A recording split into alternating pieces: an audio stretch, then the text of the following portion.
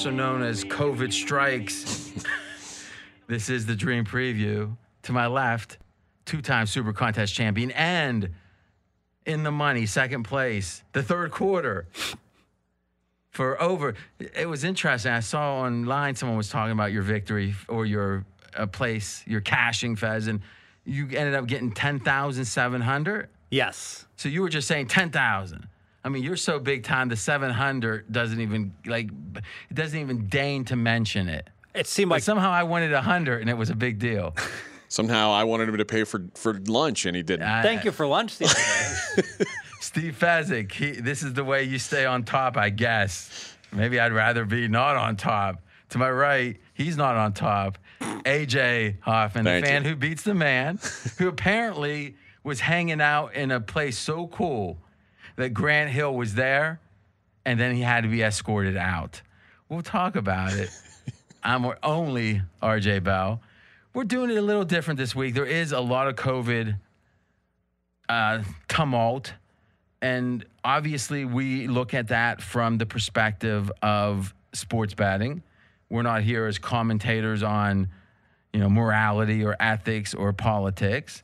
Now, occasionally, we have political opinions, and like any other humans, we'll express them, not as experts, but as people. But, Fez, I'm sure you've been watching every tick of the COVID. Any political statements? No, it's football season. It's no time for politics. Showtime! Woo! All right, Fez. Now, we're doing something a little different because of all of the uncertainty around COVID. Now, we're actually doing only our three biggest picks today. So it's going to be 5-weight, 4-weight, 3-weight. And then we're going to touch on each game quickly. And the theory being there's a lot of these games that have COVID implications. Obviously, the Browns is a big one. Which are the Rams and then the Washington football team. Those are the three biggest. With the added complexity of the ankle issue on Heineke with Washington. Knee injury. Oh, it's a knee injury.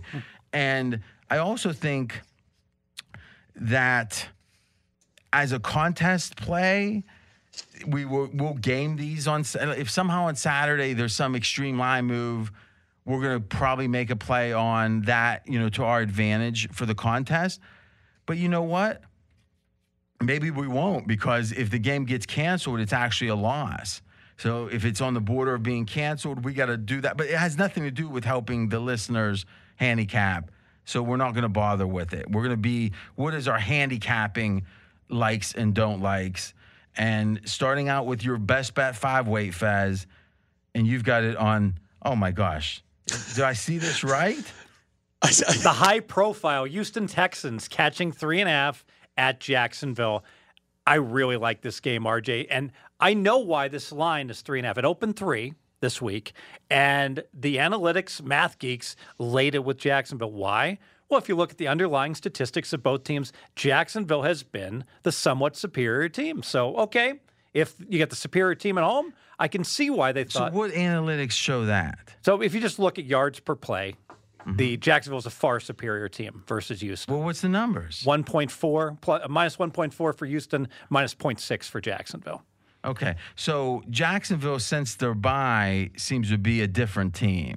Exactly. So that's my handicap, is that I've got two terrible teams, but Jacksonville, I really believe we never say the word quit. The players quit on their coach. Well, you used to say tank to 10 teams a year. But and I'll be the first to say that, you know what, the Jacksonville defense is still playing hard for their defensive coordinator, but this Jacksonville offense, I don't think I've ever seen this before, where the quarterback comes out and says, you know what, we're just not playing James Robinson enough. And the coaching staff's like, oh, you know what? Yeah, we probably should be playing him more. Like some of the quotes that are coming out. Except he only had 6 carries. I know. Oh, I didn't know he wasn't on the field. And the bottom line is the effort level from the Jags on offense. The eye test says this team absolutely does not want to be there. They don't want their coach to be there. And you see it in this total. This total is 39 in this game.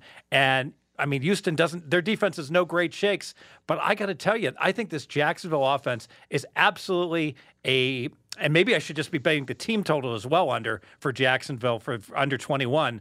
I don't see them scoring over 17 points. And if they only get 17, how in the world in an NFL game are they going to cover -3.5? So I like Houston plus the 3.5. So we've been on the Jacksonville offense being underperforming for a while.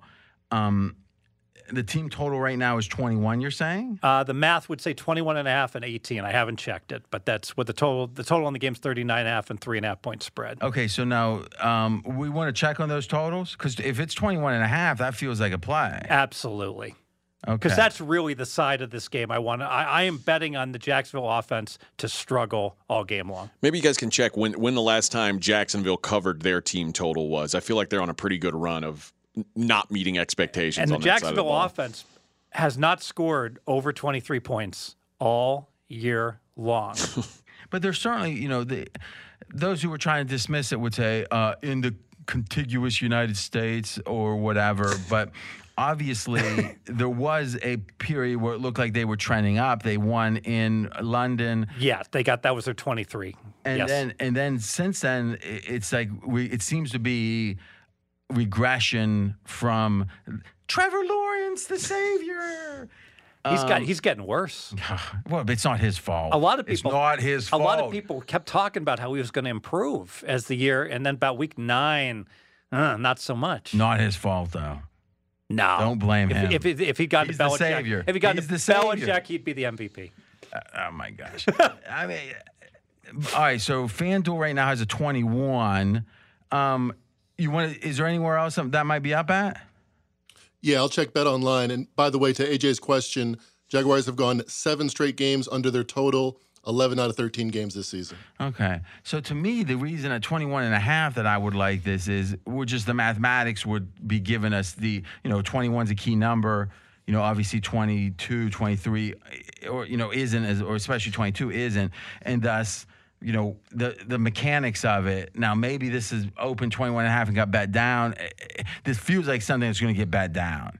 It's interesting. Normally, I would say that completely, but money has come in on the Jags globally, so the math would point to their team total going up. But then again, money's come on the under on the game as well, so those would push it in opposite directions. Now, do you think that the money is simply the math, guys? Yes, I really do. And you believe that the trend line is significant? Because usually when you only talk about 10 games, 12 games, 14 games, you want there to be more games in your sample.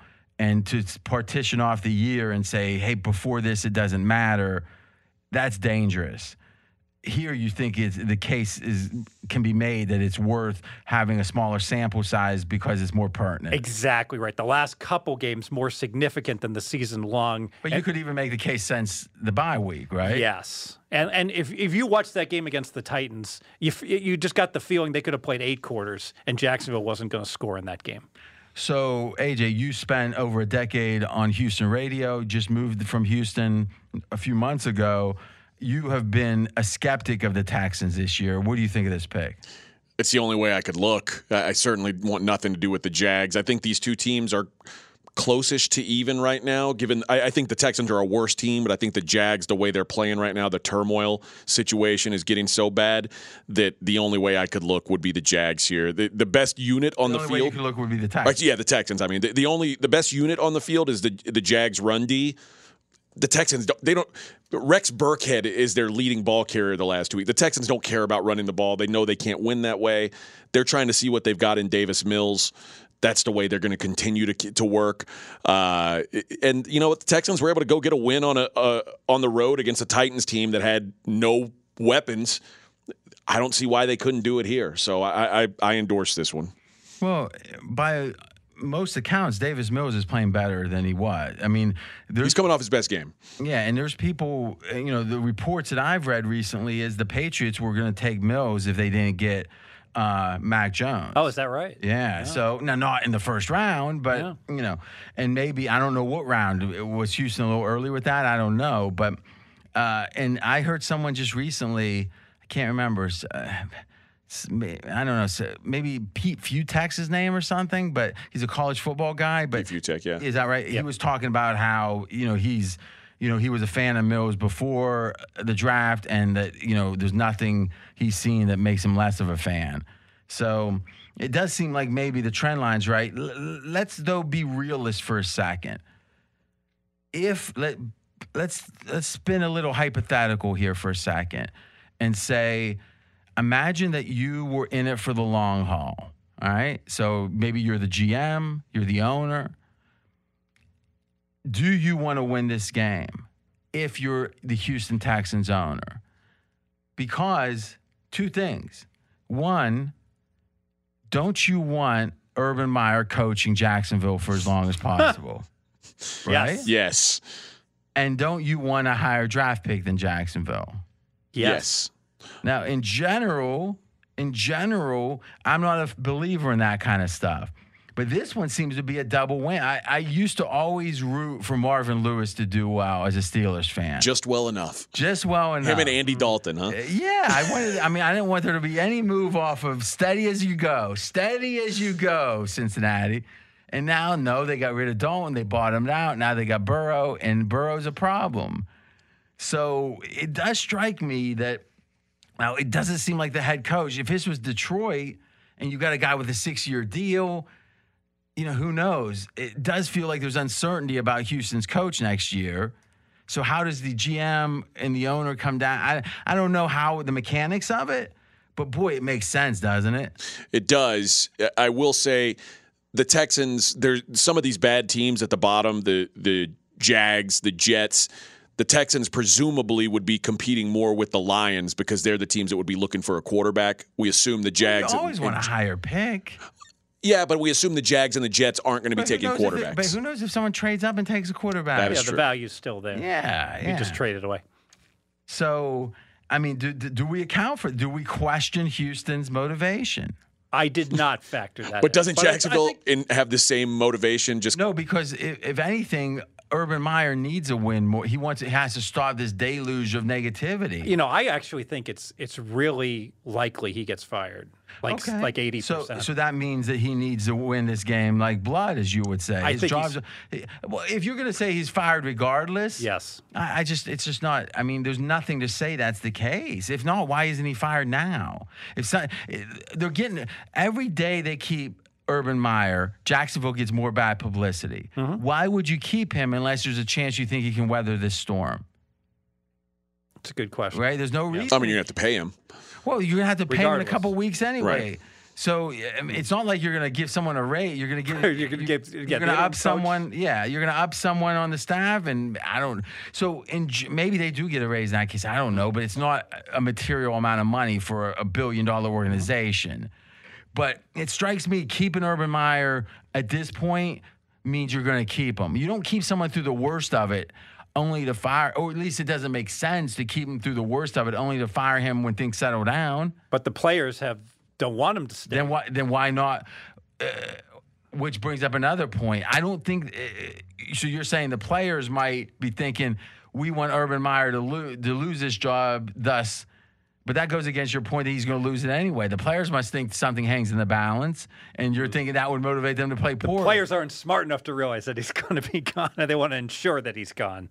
The players aren't smart. They're not as smart as you. The millionaires aren't as smart as you guys, all those millionaires. I think this can go a lot of different directions. I think in general, it's hard for the players to not play hard. Mm-hmm. I think it's easier for a coach to scheme things up they talk about the good plays and the bad plays. It strikes, Andy Reid's holding back the good plays. It strikes me that if anyone wants to affect a game, it's the coaches the GM can't affect it, the coaches can. And you can affect it in a way that no one could. If you as whoever's calling plays on offense or defense, if you wanted to affect things, you could affect things in a way that only a couple people on earth could ascertain. Sure. So, hey, DraftKings has a 21.5. You want to put an order in for that? I will. Yeah. The drama continues for Urban Meyer. Did you see the latest allegations today? Trevor Lawrence came out and said, we can't have any more drama. We can't win when there's drama. And about an hour later, kicker Josh Lambo came out and said that Urban Meyer kicked him during a warm-up earlier in this season, back in August. Says he kicked him and said, hey, dipshit, make your kicks.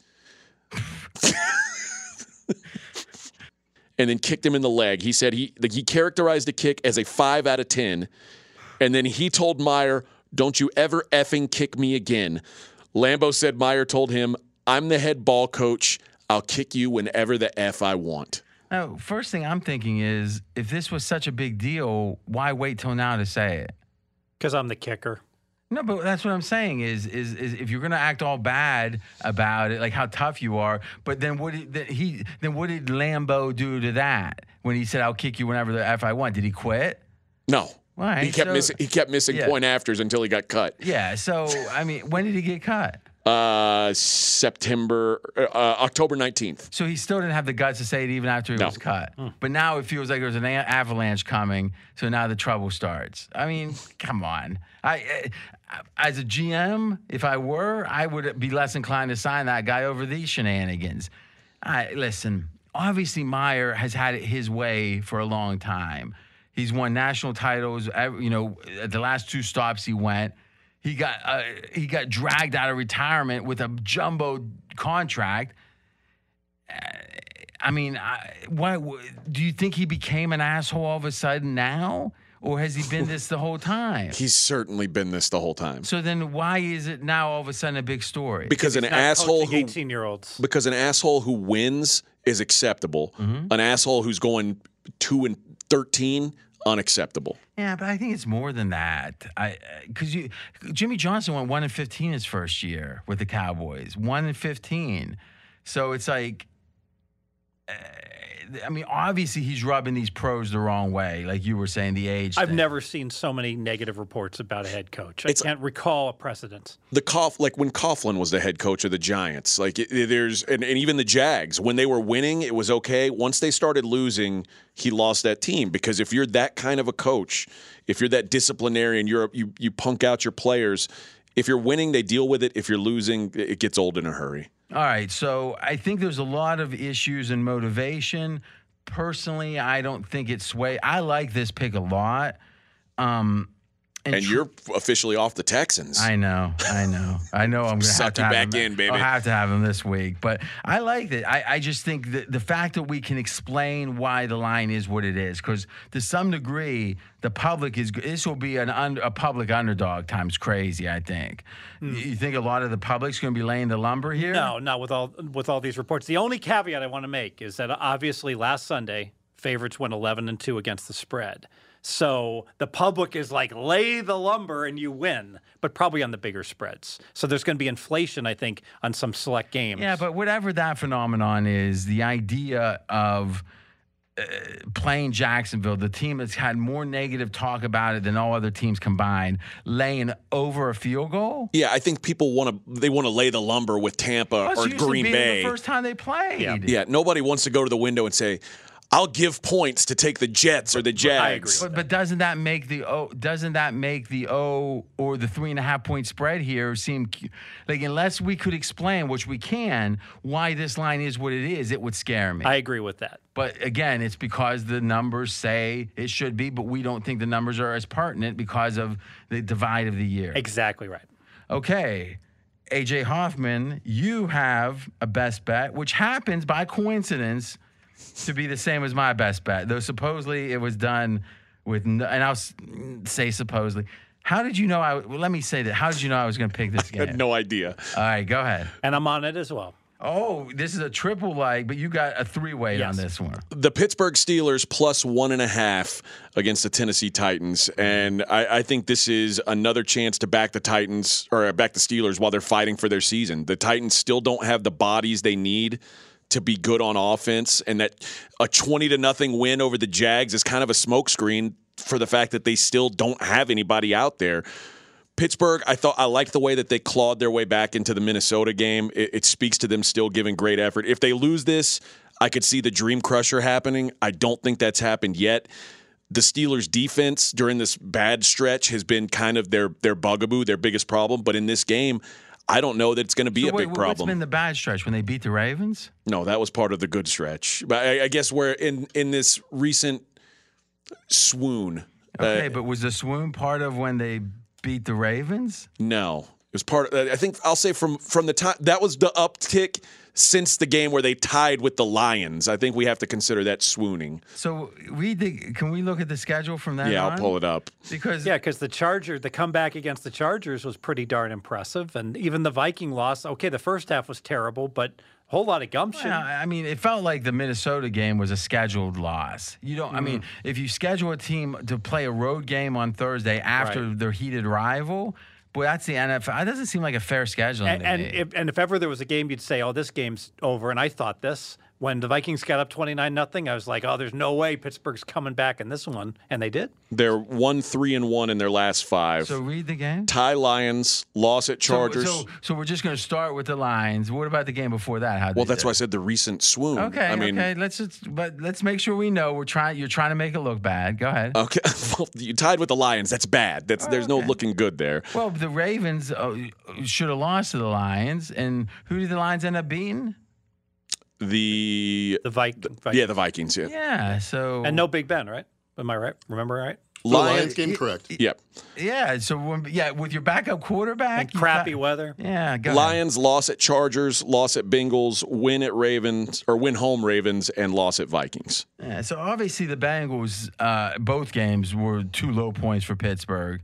Now we've got both Dave Essler, Diamond Dave, and the Hitman. Both happen to be on this side too. How did they know what you were going to pick? I don't know. It does make sense that the Fez has it. This is all the circle's closing here. But you know what? I don't mind because I don't know if this is going to be a super public side, though it has been moving. It was 2. Now it's 1.5 in the contest. Let's start with seniority first. Diamond Dave, also known as Uncle Dave. Let's hear his analysis. I love him at the Steelers +2 and the under 20.5 first half against the Titans on Sunday. The Titans without Henry, a 2-point win at home over the Saints, a loss to the Texans, a beatdown at New England, and there's an offense that averaged 3.8 yards per play against the Jaguars. That was after a bye without Henry. The Titans were one of the best first half teams without Henry. They're averaging 7.5 first half points per game. Steelers have only scored 6 points in the first half of their last 3 games combined. So betting the under 20.5 first half, mathematically, of course, the Steelers have a reason to play. For the rest of their schedule, probably not. That's why they're minus 1,000 to miss the playoffs. Regardless, Ben has 2 more home games, probably ever. He doesn't want to be that guy that everyone says should have retired sooner, although he probably will be. Steelers are 4-2 at home. They can't afford to lose. Pittsburgh's run defense will be made to look better than it is without Henry. Tannehill's last 4 games, 3 touchdowns, 5 interceptions without Henry. And now, without A.J. Brown. So I bet the Steelers as well, +2 over the Titans. And he added in the bonus play on under in the first half, as you guys heard, under 20.5. What do you think about that under there, Fez? Anything? Oh, I love it. The Titans are a dead nut under team right now. I could see the Steelers being conservative. My only concern is Big Ben. You know, this is so much better offensively at home than he is on the road. But it sure looks like this is going to be a slog, 10-7, 7-7 game at halftime. So, Mackenzie, take a gander at Steelers scoring and total points, offense, defense in the first half versus second half. I'm on that. All right. We'll listen to Hitman in a moment. Why don't you continue with your handicap? Yeah, I don't think that the Titans have the offense to take advantage of the defense for the Steelers. It's been slipping. And then Tomlin is an underdog. It's always the let's go, let's rally, boys. 43-22-2 all-time, 66% as a dog. As a home underdog, 13-3-2, 81%, and has won the last 5 outright. So this is a classic back the Steelers spot against this bad Titans offense. Only thing you got to be worried about is when a team is at a certain level, a higher level, and they're rarely ever a home dog, then their level drops and they're a home dog more often. It's really a different scenario. When they're a home dog every game they're playing. Well, yeah. But obviously Pittsburgh had the year without Big Ben in which they did well as a home dog. So I'm not saying it's not applicable, but have they been a home dog this year yet? I don't recall. I mean, I would almost have to think so. We should have the rundown. They've hosted Raiders, Bengals, Broncos, Seahawks, Bears, and Lions and Ravens. Yeah. Well, Ravens, they would have been a dog. Yeah, they were. Well, yeah, it was 4.5, and 1 outright. They were also a 1.5 dog hosting Denver week 5. Okay. Okay. and won that one outright. So, yeah, no, I agree. To me, the Tomlin thing is the whole 8-1 and not being below 500. It's going to be a huge motivator for this team, even if they do lose. That's a great point. This game. But I think now with Baltimore as hurt as they are, and with Cincy, the uncertainty with Cincy and the uncertainty with Cleveland, there is a sense that Pittsburgh can win this division. Oh, unquestionably. So I think motivation is for sure there. For And the spot is great. They just played Thursday. They got a moral. Meaning they got 10 days. 10 days exactly off of a moral victory. I know that you can argue how impressive that is, but they were excited. They That shows they're still fighting. almost came all the way back, and now they got 10 days, and they get to play a phony team that isn't any good, that just got a 20-0 win because they were playing a dead team in Jacksonville. It's a perfect spot. And I think that the Jacksonville's, and I think phony might be a fair word, win last week is whenever you think a team is dropping off because of something, and then if they have a deceiving performance that kind of belies what you think is really happening, it kind of says, no, that's not happening. How do you do that? Belies is the perfect word. You have not used belie in 20 months. Go ahead. I don't know, but thank you. But the reality is, and what happened with Tennessee is obviously they have overperformed since they had so many injuries, and obviously with King Henry going out. I mean, starting with that win against the Rams, and they've lost some games, yeah, but they've overperformed. And then when you win 20-0, who watched that game? Nobody. Hardly anyone. And you look at it and go, okay, they're doing all right. It does feel like the Pittsburgh that just got, and let's be honest, did a lot of people watch that comeback against the Vikings? Or a lot of people tuned out after it was like whatever, right? 29-0. Sure. So in general, the impression was Pittsburgh crap again, and Tennessee steady as you go. Fighting for the number 1 seed. Yeah. Exactly. They're 9-4 team. They only outscored their opponents by 34. This is a great public perception play, which is one of my favorites. Any closing thoughts before we listen to the Hitman on it? Nope. Let's hear what the Hitman has to say. Best bet, Steelers +2. The Titans continue to be the league's most overrated team. The market is still treating them as if they're an average team, but the reality is that they're well below average. The Titans won with a shutout last week against the Jags, but they were only able to muster a pathetic 3.7 yards per play against a quitting Jags team. This is an offense that struggled to create big plays even when they had Derrick Henry and A.J. Brown, as they have the league's fewest 20 or more yard plays for the season. And without those players, this is an offense just full of no-names. Mike Tomlin, 21-9 against the spread as an underdog, and the rest advantage goes to Pittsburgh, who needs this game like blood to keep their playoff hopes alive. These are two similar teams, but we're catching points at home with the Steelers. Best bet, Pittsburgh +2. The translucent one comes in. He likes Pittsburgh. Now remember, it was +2. He's a line shopper, buddy. He is a line shopper. But you want him on your side. And he broke it down by yards per play. Yeah, I agree. Tomlin as an underdog. Closing thoughts? We ever had one of these where 5 people on the same side?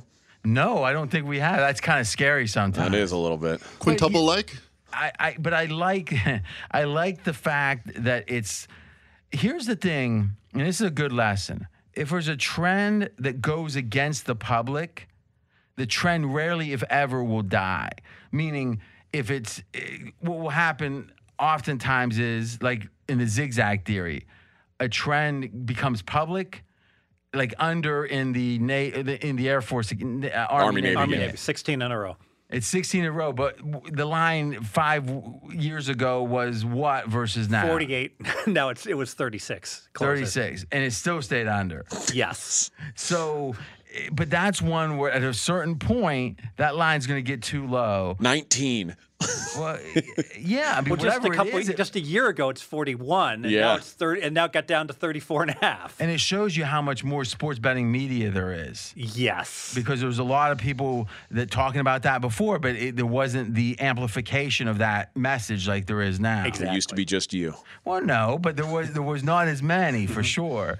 Now, but if the trend goes against the public's always going to be bigger with their bias than any trend's going to get. So in general, we're saying, hey, Tennessee looked pretty good. Most people are going to be fooled by that, and we're going to fade it. I don't mind that as much as something like, hey, it's a zigzag, where there's no reason the public's going to be one way or the other. Yeah. I think there's a couple examples of that, like in the NCAA tournament, too, where I think trends have a longer shelf life if they're fading the public. The dogs in the first round. Yeah. You see that again and again, and the public just, I can't believe Villanova's only laying 6. That's a good point. All right. AJ, what do we got next? We've got Fez's 4-weight. Detroit Lions plus 13. I love this pick. I almost plus made this. 13. This is what I said at the beginning when I was saying what RJ said. The best picks are the ones you have to say, oh, nobody wants to make this pick. And I said Fez is doing it this week. Texans and Lions. This one makes so much sense. So we talked about the Lions. I talked about how I want no part of the Lions against Denver because the Lions had played 3 straight really close games. They got a tie and 2 losses. And finally, they got their first win of the year against the Vikings, and predictably, they had a bad game. They had a stinker in the altitude in Denver, and they had a COVID exactly, and that outbreak line, and that line went all the way up to 13. You know what? And this was a little bit of a phony final score. Yes, they should have gotten blown out, but what happened was that they were down by 7 in the third quarter, and then they turned the ball over, and Denver got a 30-yard drive, and then Detroit. They went for it 4th and 3 from their own 30 and failed, and the game got out of hand. So they were playing to win, actually, in that game. The stats weren't that bad, only slightly outplayed. So now it's a good spot. Now they're off the blowout loss. This is the bad team that's playing really hard for their coach, showing lots of effort. And who are they playing? Arizona. It is the mother of all sandwich spots for Arizona. Arizona just played division rival, Monday Night Football, tough physical game against the Rams. After this game, they have to play Indy, Dallas, and Seattle.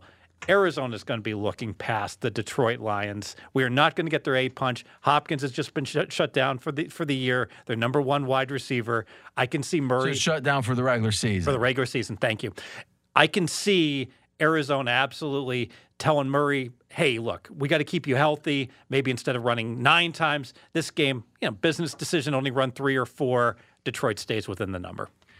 So, not that it really affects his handicap overly, but how did you grade the Monday night game? I felt like that Arizona, it was almost a coin flip. A lot of people looked at it as the Rams dominating. What was your feeling on the game? I think the Rams were slightly better. I would have liked to have seen what would have happened. You saw when Arizona's up 3-0 and driving, and there was a tip pass that was intercepted and taken back. If that doesn't happen, I'm not confident the Rams win. That's what I'm saying. It could have gone either way. Yeah. Coin flip game. The Rams were the right side because they were catching, the 3 points. Something we talked about on Straight Outta Vegas, 6 Eastern every weekday. Fox Sports Radio, 225 stations. You can go to foxsportsradio.com and see your station if you don't know for sure, or listen podcasts. Just search Straight Outta Vegas. By the way, this is obviously a podcast. If you're not subscribed, you should be, because these boys got a lot of content coming out. RJ certified, we'll call it. Well, not Mackenzie's NBA pod yet. We'll wait to see if it's certified. That's in the. It's in review. Yeah, it's in review. It's in turnaround, as they say in Hollywood. But Mackenzie's 40, right? almost. Yeah. He moves yep, like 31. But let me ask you this, Fez, is how do we account for 4th downs? Because there were 2 turnovers that Arizona had to 0 to the Rams. Uh-huh. And they had 2 turnovers on downs. Rams had 0. Do we count a turnover on downs as a turnover? That's a great question. I think you probably count it as half, right? Because here's a case where you've been stopped and now you're going for it on 4th down. So you're only going to make that. I don't know what 4th down conversions league-wide are, but I imagine it's around 50%, right? Well, I mean, but it matters by the yard, right? And I think I'm saying in aggregate. It's going down this year just because they're going for more longer ones. Oh, now that's a really good point, that in the past, teams would only go for it 4th and 1, and now they're going for it 4th and 4. So maybe it was above 50%. Now it might be below 50%. Yeah. So I think the way to handle these is, say, based on the league average, but then you got to even adjust for how good the offense is. But let's say you get hey, this is the projected make it rate, and then add up those make it rates. So let's say, I think Arizona went for it, 4 times? you 4 said? times. Successful 2 out of 4. Okay, so now the theory is, well, how long were the yards to go? What was the chance of making it? Add that up versus what happened, and then take the delta. I think. And I think at some point you have to factor in where they were on the field. Why? Because if you You can turn the ball over on your own 20 or the other 20. but aren't they very different turnovers? I mean, the ones that are the least valuable are in the middle of the field, right? Right. I mean, because if you're near either end zone, If you're let's say the middle 20 yards of the field, doesn't matter as much. But yeah. So, but that's going to all. I mean, I'm not sure it's that much different. It is different. yeah, because if you turn it first and goal, if you turn it over, it's like 6 points. Yeah, so if you've got the ball on my 50, it's probably worth about 2 points. Okay. Okay. If you've got the ball on my 1, it's like you said, it's worth 6.3. You know, so yeah. Yeah, so that's triple. So whether I have it, so if I fail on 4th and 1 from my own, let's say I went 4th down from my own 1 yard line, extreme. If I punt, you get it at midfield, right? So you get 2 points. If I go for it and get it, I'm still about -1.5 in terms of field position. If you get it, you get 6. So it's like a 7-point swing. All right, that makes sense. And then at midfield, if I fail, it's a 4-point swing. So it is exactly right. You're right. On the goal line, it's more important. Now, I would be thinking about this a second, is maybe the way to do this is the same way the EPA does field goal attempts. So let's say there's a field goal attempt, and they know historically what percentage of the time this attempt should be made, right? So let's say it's a long field goal, it's a 50-50. So if you make it, you're plus 1.5 points, right? You miss it, you're minus 1.5 points because you're getting 3, and you have a 50% chance that you either get 3 or 0. Yes. Now, if we look at the play itself on 4th down has an EPA, right? And expected points added if you make it or miss it. So in general, we can look at that EPA and say, okay, what was the likelihood of making it? What was the consequence if you didn't? What would have happened if you did? And value it based upon the expectation, not the actual result. Exactly. Yeah, I'm with that. And thus we could then say, well, on 4th downs, this team lost 4.5 points, or they gained 4.5 points, which we can do the same thing to the turnovers too, because each turnover has an EPA. And in this case, since they were 2 for 4, it probably isn't going to be a very significant number in this game. Except, it's funny. I heard but that's back to what the EPA is, because if you go for it and you miss it down, if you go for it and miss it on the 50, it's not going to be much of a difference, right? But if you miss it on the 5, if it's 4th and 4 on the 4-yard line, I mean, in theory, that's a 4-point play, right? I mean, because you're going to make it about, let's say, about half the time or a little less, I guess. I agree. It's more important on your goal line or the other guy's goal line. Which you're never going to go for it unless it's the end of the game. Which brings up another whole point about, I wonder if finally this has gotten wacky enough for you, Fez, because in a way you've been pushing the wackiness of all the 4th downs and all that.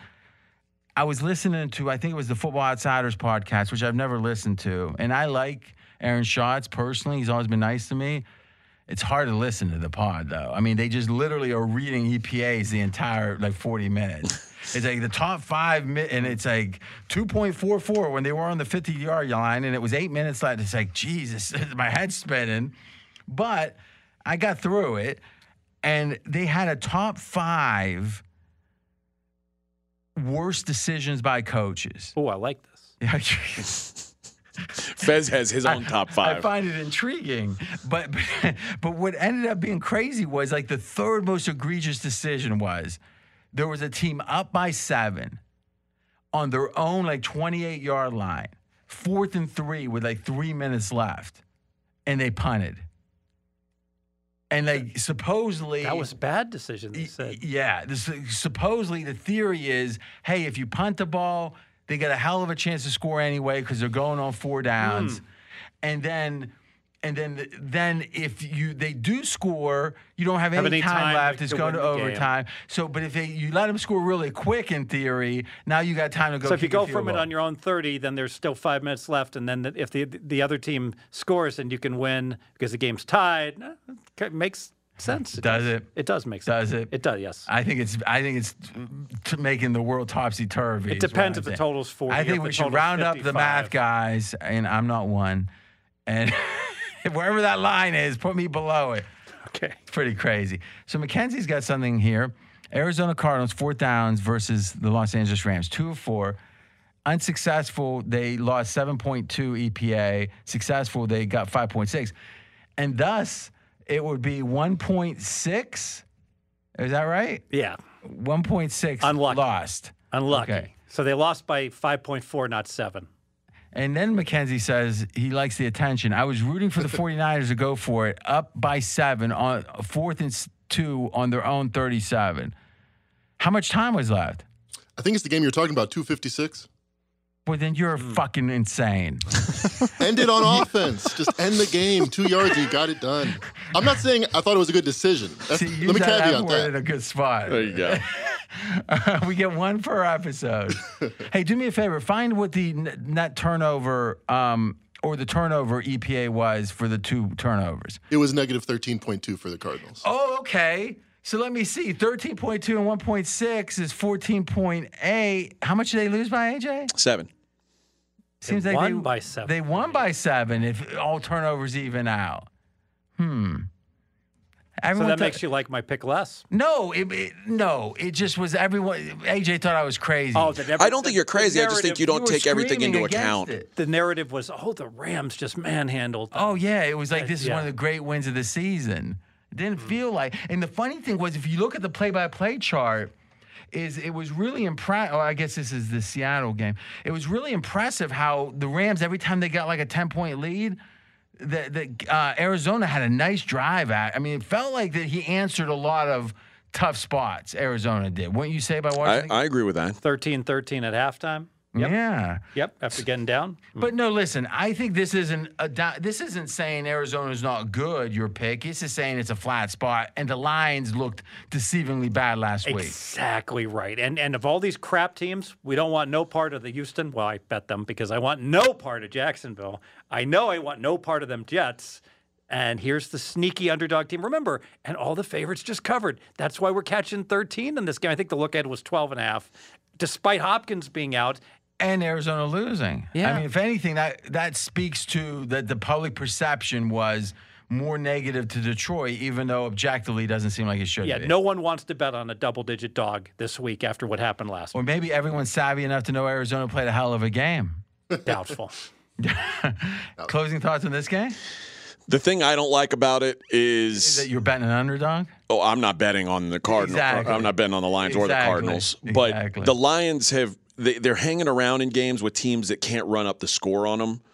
The Packers stomp them. The Bengals stomp them. The elite offenses run away from. The one exception was the Rams. Well, they came back against San Fran also earlier in the year. They've shown resiliency when they get down 20. Well, the 49ers offense wasn't elite week one. Let's face it. It was against these guys.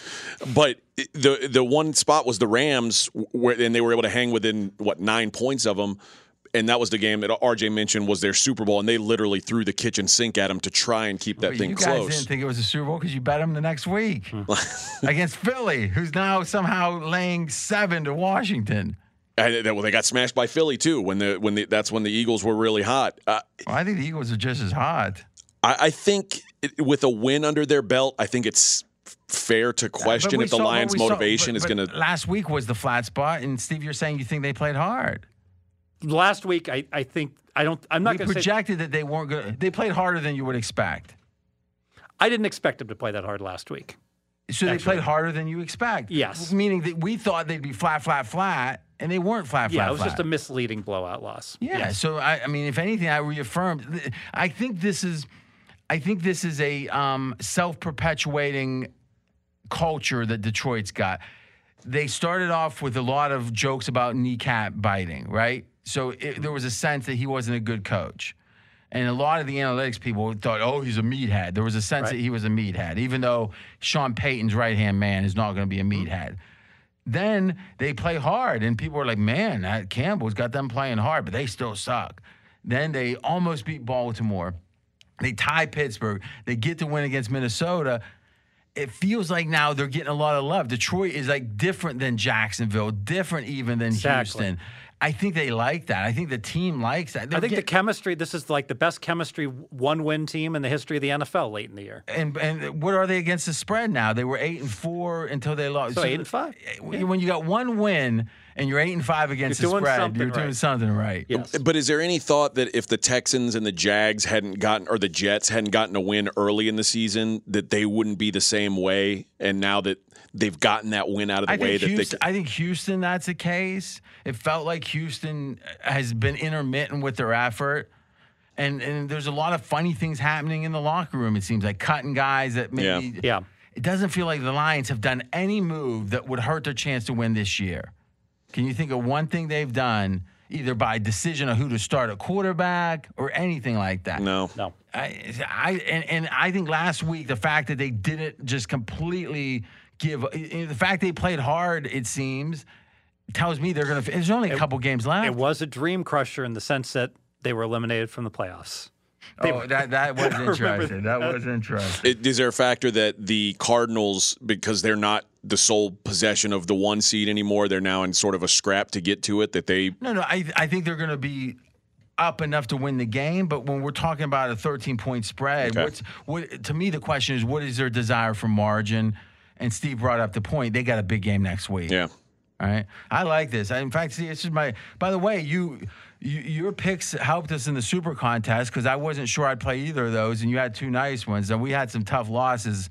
But you've been doing great. Yeah, I felt good. I mean, the funny thing is the only favorite that didn't cover was Cleveland, right? Which was a tough loss, obviously.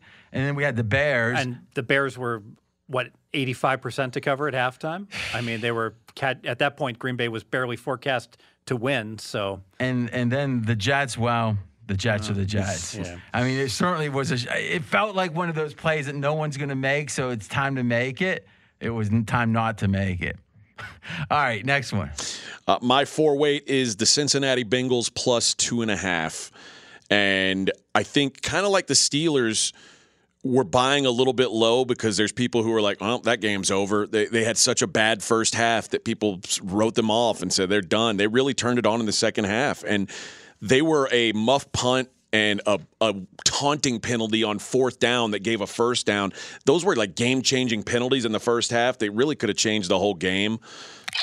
I figured that was coming. I knew when I made this pick that was coming, but that's all right. No, listen. I just want you to have your proper theme music. Okay. You might think I'm crazy, but I don't even Let me care. ask you a question. 1 second. It's hip to be square. If you ask 100 people on the street that are casual NFL fans, who do they like in this game? You can have Cincy plus 2.5 or Denver laying the lumber. Who do you think they're going to take? Like, is it 85-15? I don't think it's 85. They've got the same record. But no, what I'm saying, Denver has Bridgewater. Denver feels like they're mucking around. No one can even believe they have the same record. Well, I mean, they are. They are what? They are mucking around. Well, but apparently, see. I mean, running it up on the Lions, we're going to be like, oh, they. No, it's the fact that this is the team that you could make the case. In fact, Colin was making that case today that this is the team of all the teams in the league without a good quarterback, they're the most ready to win. Like if you're Aaron Rodgers, if you could have a Tom Brady to the Bucs situation, the theory being everything's ready-made for the quarterback to slide on in there. Who's ahead of Denver in that regard? 49ers. The Dolphins. Except is Jimmy G really? Is Jimmy G? Let's agree that He's right there with Bridgewater, right? I mean, he's out. I mean, no. I think Jimmy G's much better in Bridgewater. I think I agree. 1 second. The Dolphins. Yeah, you're right. And I mean, to me, the Dolphins have the worst offensive line in football. Like, Colts. literally, they have a historically bad offensive line, huh? Colts. Except Carson Wentz has been better. Yeah, that's what I'm saying. Yeah. I mean, I guess we can decide where the line is, but Teddy Bridgewater was traded away for a 7th-round You're pick. right. I got Wentz number 10 now. Yeah, you're right. I mean, so the point I'm saying, they're one of those teams. Sure. And some of it has to do with some of the receivers that are out now that, in theory, are going to be back Oh, I next year. forgot one. The Browns. New England. You got to really New England. Yeah. You don't think Mac Jones is good? He's not top 12. But no one, listen, I can promise you, no one's replaced. Everyone's wishing they had Mac Jones Yeah, they right are. now. They are. Because, I mean, on a rookie contract. Not McKenzie. He's still. Oh, well, he's got Trey Lance instead. But I guess my point is, in general, since he's got Burrow, there's a sense of Cincy winning the division. The excitement level around Cincy is high. Let me. Go ahead. I gave out a pick to my clients on a look-ahead line last week. Uh-huh. All right? So I gave out I gave out the Denver Broncos. Smart. +3. Okay, +3. +3. This was the line last week. All right? What? Denver was sitting there +3. So what's happened since? Denver got to go ahead and beat a dilapidated team up in a terrible What the spot. hell happened to that line, though? Why was that line? You tell me. I released it. I couldn't understand it. I gave it out to pregame clients. I said, look, But it even love closed. Denver It even +3. closed at 2.7. It's not Yeah. like it got gobbled up. Yeah, The look ahead close. that's right. So the look at close, you still could have gotten +3, lay $1.20 or 25, and I just couldn't understand. It's very rare I do this, but that was one that I was just like, wow. There were actually two lines on look I ahead. think that's more that they just had a bad number up. You know, what's interesting is you would think when I released it, it would move it, and it didn't move though. I mean, I've got a lot of people betting my picks, and it moved to 2.5. Yeah, and I guess maybe because it was off of a key number that people hit the brakes on it then. But what I'm saying is this line, in a weird way, the line being what I don't do this too often, but the line being what it is, it feels like a trap game on Cincy. Because this is, I mean, I'm looking up right now a pregame to see what the bet splits I are. agree with that. And I think one thing also about Cincy that's real important, what's happened the last two games with Cincy? Because this is a team that's playing very well, beats the Steelers twice. So what happens against the Chargers? Remember, the Bengals are laying -3, lay $1.20. Money game day, big money, pours in on the Chargers. Line goes down to 2.8. Anti-Bengal money. Pinky, perhaps? Pinky? Next week, what happens? San Francisco. Money pours in all week on San Francisco, flips favorites, goes from Bengals -1.5 to San Fran 1.5. My one big concern on this game is maybe I like the Bengals, but I didn't put it on my list because I don't know if Burrow is right with that pinky. And he did miss a couple But if touchdown anything, passes. Burrow looked good, though. He missed a couple touchdown passes that he could have had. One of them was Jamar Chase flat dropping a ball. You've got to put it right in the spread. But hold on a come second. on. Hold on a second. It seems to me the questions about Burrow's pinky, which weren't resolved yet when the look ahead line was up, made this line of Cincy being favored by 3 even more absurd. Yes. Huh. By the way, AJ, maybe I was wrong. Only 86% of people are on the Bengals right now at pregame.com. So I said 85. Okay, you were a little off. All right. I mean, the books are saying bring on the Bengals right now. And money's coming on Broncos. And they're not even. I mean, it's up to 2.5. It was 1.5. That's the point I'm making. But 86% of the bets have been on Cincy. Yeah, and the line's moving the other way.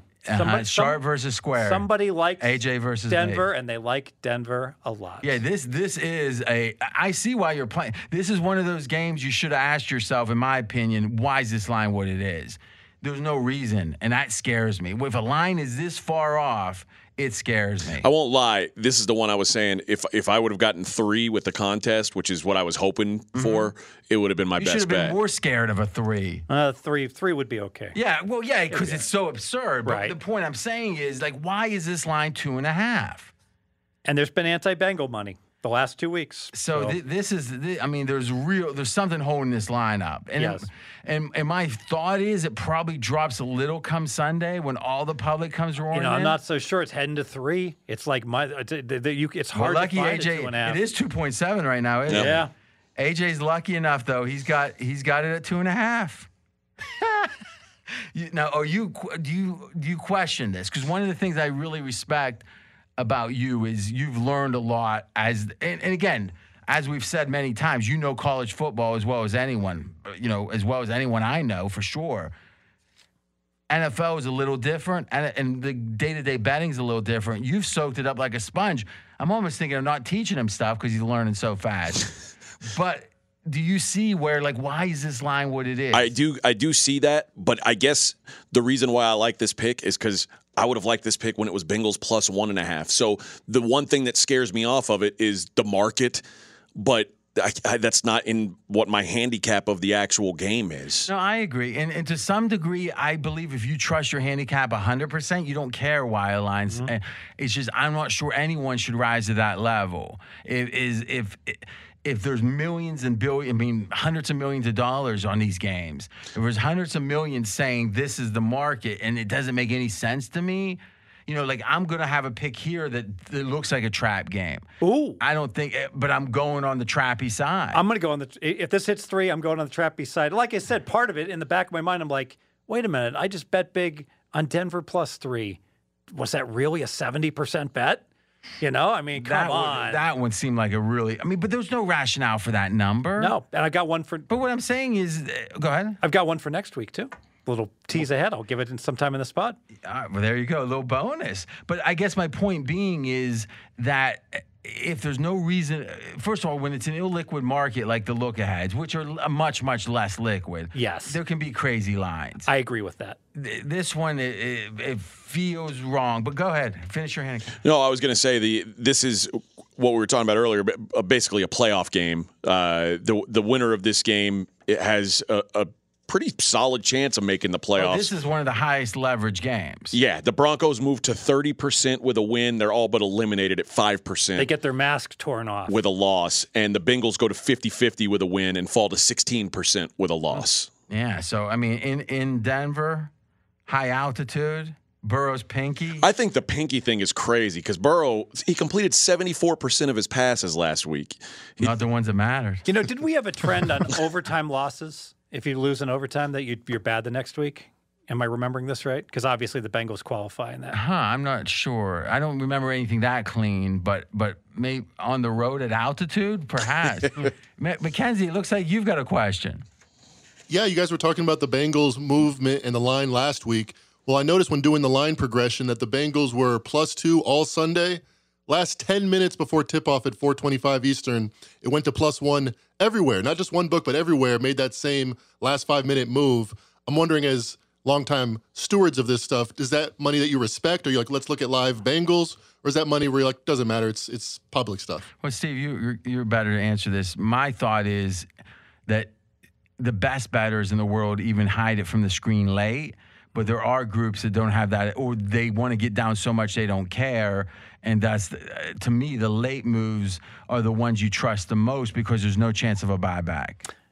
I think it's on an individual by individual basis for a game. So in this one in particular, what could be happening is the bookmakers, the line was 2 and dropped to 1. Mm-hmm. So they could be looking at they could be saying, we're in good shape here. We're pretty balanced. And then they might look at the teaser liability and say, oh my God, they're all teasing 2 to 8. We got Why would they figure that in the last 5 minutes? Because they take it's the time to do it. They would take. Oh, you're saying they wouldn't have time to get back. They might. What I'm saying is, why not do that an hour before? They probably should, but they probably are so busy, pricing everything else, and they're like doing a final look at all their. Because we usually do this. But with the last 5 minutes, I could see 5 minutes after. Well, 1 right. o'clock. What happens is like with 10 minutes to go, they might look at it and run their models and say, "Oh my God, if this teaser covers, we're going to get screwed. We don't want any more teasers on +2 to +8. Let's stop the bleeding there. They're just pounding in multiple teasers over and over against us. Let's go to 1 and stop the teaser bleed." You just said something interesting. Do you feel like that a book will make a move on air, so not because of money, late, just because they want to take a bet or two, like a limit or two bet, or maybe more? Like in general, I've always thought about, I know if there's a move somewhere because of money, other people will follow because of air. Do you think a book will make a originating or an initial move on air to try to get like late right before kickoff, not tip off but kickoff, and because there's only so many bets you're going to take, but you don't mind evening up your book a little bit? Yes, because now it's easy. But it wouldn't happen. But you know what makes me think you're not right about this one? It happened across. He's saying it happened to every book at the same time. Yeah, you're right. So that's right? That's someone pounding +2. That's not just if it was one book that was moving, that could be, that's interesting. Right. That was an interesting point, that's a great point. So what was the move exactly again, Mackenzie? 49ers are 2.5 early Sunday morning. So you're saying Cincy money then? Yeah, +2 all day and last 5 minutes from 1:20 to 1:25 Pacific. So they saw that move. So they bet San Fran all week, and then they bet the Bengals in the last 10 minutes. Yeah. Okay. All right. So would you like to come off this game if I let you buy off it? No. All right. I feel all right. Your 4-weight, RJ. My 4-weight is the Minnesota Vikings. Minnesota Vikings laying 4 points against the Bears. I think that Minnesota's had maybe the most stressful season. It feels like from the beginning of the year onward, they've been like stressful game after stressful game after stressful game.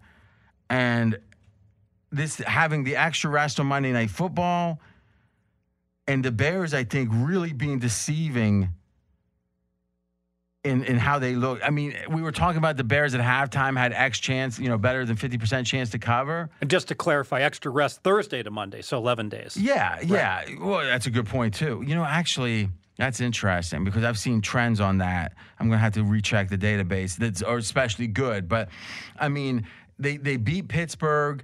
And you could say, oh, the comeback or whatever was stressful. Yeah, but it's like they had the game in hand. They won the game. I mean, do they control their own I mean, it never really felt that stressful when you think about it. They were coasting, and then they kind of fell asleep. Was there an onside kick, too? I can't recall. Well, the funny thing was, and we came in the next day, and when Pittsburgh was down, I think it was 29-0, the odds based upon the model was like 2.5 or 1.5% that they would win the game. So it was like 98.5 that Minnesota would win.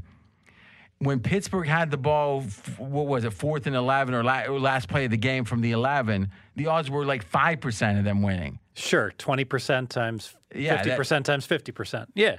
That was very good and quick. And that's what, and it's like almost impossible to think all that effort, they gained 2.5, or I guess 3.5% from 1.5 to 5 or to 5. That doesn't seem right at all, does it? It's counterintuitive. It's almost like a college basketball team can be like up 30 at half, and they can be up 6 with like 10 seconds to play, and they're much better. They have a much better chance to win up 6 with 10 seconds to play. Yeah. So in a way, it felt like Pittsburgh did all they could, and even then, they only had a 5% chance at the end. Which, by the way, kids, don't get down 29-0 if you can avoid it. But I think if you add in the extra rest, you add in the fact that the Bears had a deceivingly good score. I mean, they had punt returns in that game against Green Bay. As much as I want to take credit for that pick, it felt like they were unlucky not to cover because they were so lucky in other aspects of the game. Busted coverage, 80-yard touchdown pass, inflated Fields numbers. That was a strange game, though. I mean, let's just say this. I wouldn't bet the Bears if they played Green Bay again in that same spot. Like, there was nothing about that. I think it's fair to say you should have covered, but you didn't like the bet because you got lucky and you still got didn't lucky, cover. and you really feel like the second half was more kind of a picture of what would happen if they played again, don't you? And now the Bears have no chance for the playoffs, so they're crushed completely. And here's a Viking team that it seems like they've been trying to get to 500 all damn season long, and here's their opportunity. Yeah, I mean, you can't lose. Let's just say this: it's Monday night, but when you just played Sunday night. Do the Bears even welcome this scrutiny at this point? It just psychologically, it feels like this is a touchy-feely handicap to me. But psychologically, it feels like that the Bears are ready to it's almost like you're dating someone and it's new and you haven't farted in front of them. And there's been a couple times that you really had to fart, but somehow you either went in the other room, you held it in. And finally, there comes a time that there ain't no holding it back. And you know what? That's going to be about the loudest fart you ever let off. Because it was like weeks or whatever of holding in. And it's not only letting it happen, but it's like a psychological, like letting it go. I won't imitate it, but I think you're following. I think the Bears are ready to really let one rip. That's some of the best analysis I've ever heard. This Dalvin Cook, too, this is a big deal. The feeling was, he's going to get shut down, and maybe he'll come back week 16. And they're like, and you, RJ, you actually pioneered this idea. It's like, wow, the Vikings, this shows how important this game is that they're rushing Dalvin Cook back. I don't know if you caught the first half. Dalvin Cook looks like He looks like Walter Payton. He looks good. The day that you were out for Straight Outta Vegas, Mm-hmm. one of my big points was he's got it. You can tell this is a big game to them because Dalvin Cook wouldn't be playing otherwise unless he was an alien. Mm-hmm. And I said, Dalvin Cook's just a human like everyone else. And then about halftime, I was like, oh my God, Dalvin Cook might be an alien. Someone needs to. Might get some of that Adrian Peterson. Yeah, someone needs to check and now it he's out. got 11 days, so now we got to feel he's going to have another big game.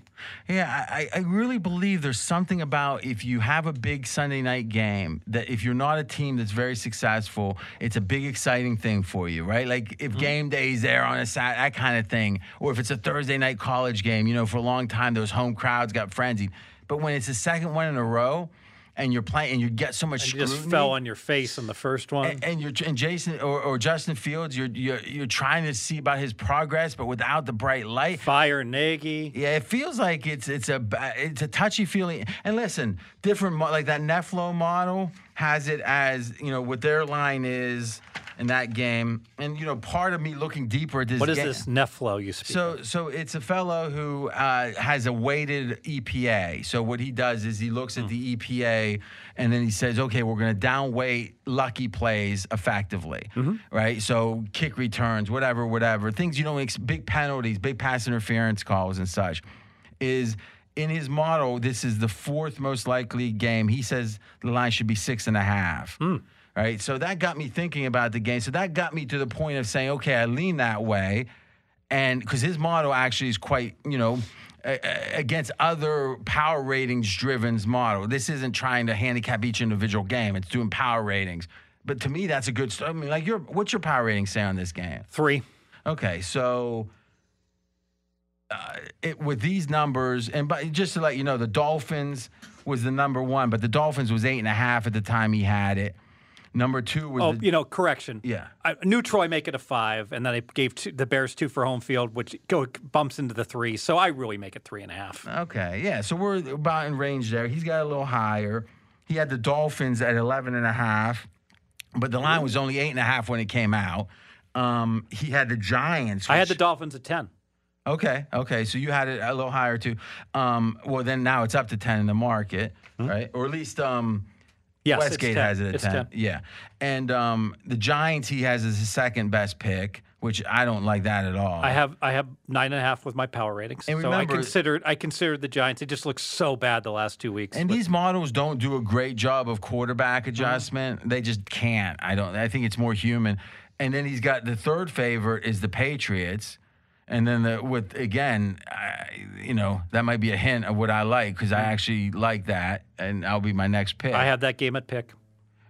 Yeah, see, this is an interesting one, which I want to get to. So anyway, that's my thoughts on it's pretty much a power ratings play, plus I do have that touchy-feely that I think the Bears have had enough. Got an I quit versus a team that needs the game like blood. I think so, and with the extra rest. Makes and I do sense. think the Vikings in particular have had game after. If you actually look through their games, they seem to have had very few. And when they did finally have a game against Detroit to be a little flat, they were because they were craving that flat spot. Monday night isn't, and with 11 days rest, you're not going to be. In a way, they're almost like a Detroit, right? We've been trying to see does Detroit have enough in the tank to play as hard as they want to play. I don't think the Vikings have had it in the tank as much as we might think this season because they've had so many tough games. Mackenzie, put up their schedule real quick. By the way, Minnesota's had a 6-point lead or more still in every game this year. So it went from 7 to 6. Yes. Vikings 8% to make the playoffs with a loss, 43% with a win. So this is a big swing game for them. I mean, when you think about Monday Night Football, 11 days rest, that much leverage, the motivation shouldn't be an issue. The only thing that keeps scaring me is you keep saying Monday Night Football, and I keep seeing Kirk Cousins 1-9 on Monday Night Football. Well, if anything, that's extra motivation, right? And I'm not sure how much I agree. I mean, I think he's better at 1 Eastern, and we we did pioneer that one. Let's look at this rundown, though, of the games in Minnesota. So they played at Cincinnati. Remember, that was a real tough game, remember? And they ended up losing that game, right? Yeah, that's the field goal. Yeah. And then they played at Arizona, which obviously was the game. Tough game. And that was one where Minnesota had the field goal to win, right? Yeah, they were like 80% to win with the idiot kicker missed it. Then they play against Seattle, which at the time was a big game, obviously. Then they played Cleveland. That was a big game. First time against Detroit. So let's say that one was a little chance to get their breath. Then at Carolina, okay, that's fine, nothing big. Though remember, Carolina at the time was like 4-2 or what, or what were they? 3-1, I think, at the time. And then I think from here it really makes the point: Dallas, Baltimore, Chargers, Green Bay, San Francisco. That led up to the Detroit game. They needed a break, and you think they were 100% at San Fran? I mean, and then it's been Pittsburgh. Now the rest into this game. It feels like the Detroit performance tells you how much they were flat because of the fatigue. I think fatigue is a big deal with this team, and I think a quasi bye is very telling, or very. I like it. It's a big influence. I like your analysis. Anything else? Nope. All right, next. All right, Fez's 1 or 3 weight is already done. It is Pittsburgh plus 1.5, which is the same as you and I's 5 weight. So we'll go to my 3 weight, which is the Tampa Bay Bucks minus 11. Damn, you won't take points if your life depends on it. I took points in my other 2 picks. You pushed a button on me for taking points. You found the only square underdog on the card. The Saints end up with 30 points on the board against the Jets, but their offense was not good. They had 16 points on the board against the Jets with 5 minutes to go in the game. The offense that they did put up was Alvin Kamara, who ran for 120 yards. But we talk about this all the time. Teams don't bother running against the Bucs because it's wasted effort. It's wasted energy. So if the Bucs take away the ground game. Hold on a second. New Orleans has had a mighty fine result against the Bucs in general. So so in the regular season. So but Kamara ran for 3.2 yards per carry in the first game. Okay. And there's no Jameis Winston to chuck it around this time. It's Taysom Hill. So if they can't run the ball, you're counting on. What do you think this line should be? 14? Probably 13. Go ahead. If you're asking Taysom Hill to beat you down the field, I just don't believe he can get it done. And now he's banged up too. And I think it's a revenge spot for Tampa. Brady's 0-3 against these Saints. You better think it is. Saints controlled the clock against the Jets, 39 minutes. That's not going to happen against this Tampa squad. And I think Tampa's motivated now because they're in a battle for the 1 seed. Now that Arizona you don't lost. Think New Orleans is motivated? No, I think New Orleans is basically done. You're high as a kite. What's their playoff chance? They're 19%. So is that high? So 19%. You're right. They think they're done. Okay, they're not done, but they're motivated. They've got Taysom Hill. They're on a 3rd-string quarterback. So you think all the work? You think they're skipping practice? Like Fez thinking on Thanksgiving? Like they're taking Thanksgiving RJ, off? if I hit the weights and I practiced every day and then I played 1-on-1 with LeBron James, I'm still getting my ass beat. You notice how he brought up him hitting the weights right after he joined the gym? But here's pick up on that. That's Mackenzie and Brad that joined the gym. You're the one making the case that the Saints have given up. And I'm saying that the Saints have as much motivation, if not more. Tampa doesn't have any motivation to get margin here. I'm not saying they don't want margin. I'm saying they want to win the game. They want to win the game. And you know what? So does the Saints. And if you're the Saints and you've beat this guy 3 times in a row in the regular season, you think you're thinking we don't got a chance? Taysom Hill's never beat the Bucs. Okay, so and neither had Jameis Winston entering that game. There's a lot of teams Taysom Hill hasn't beat.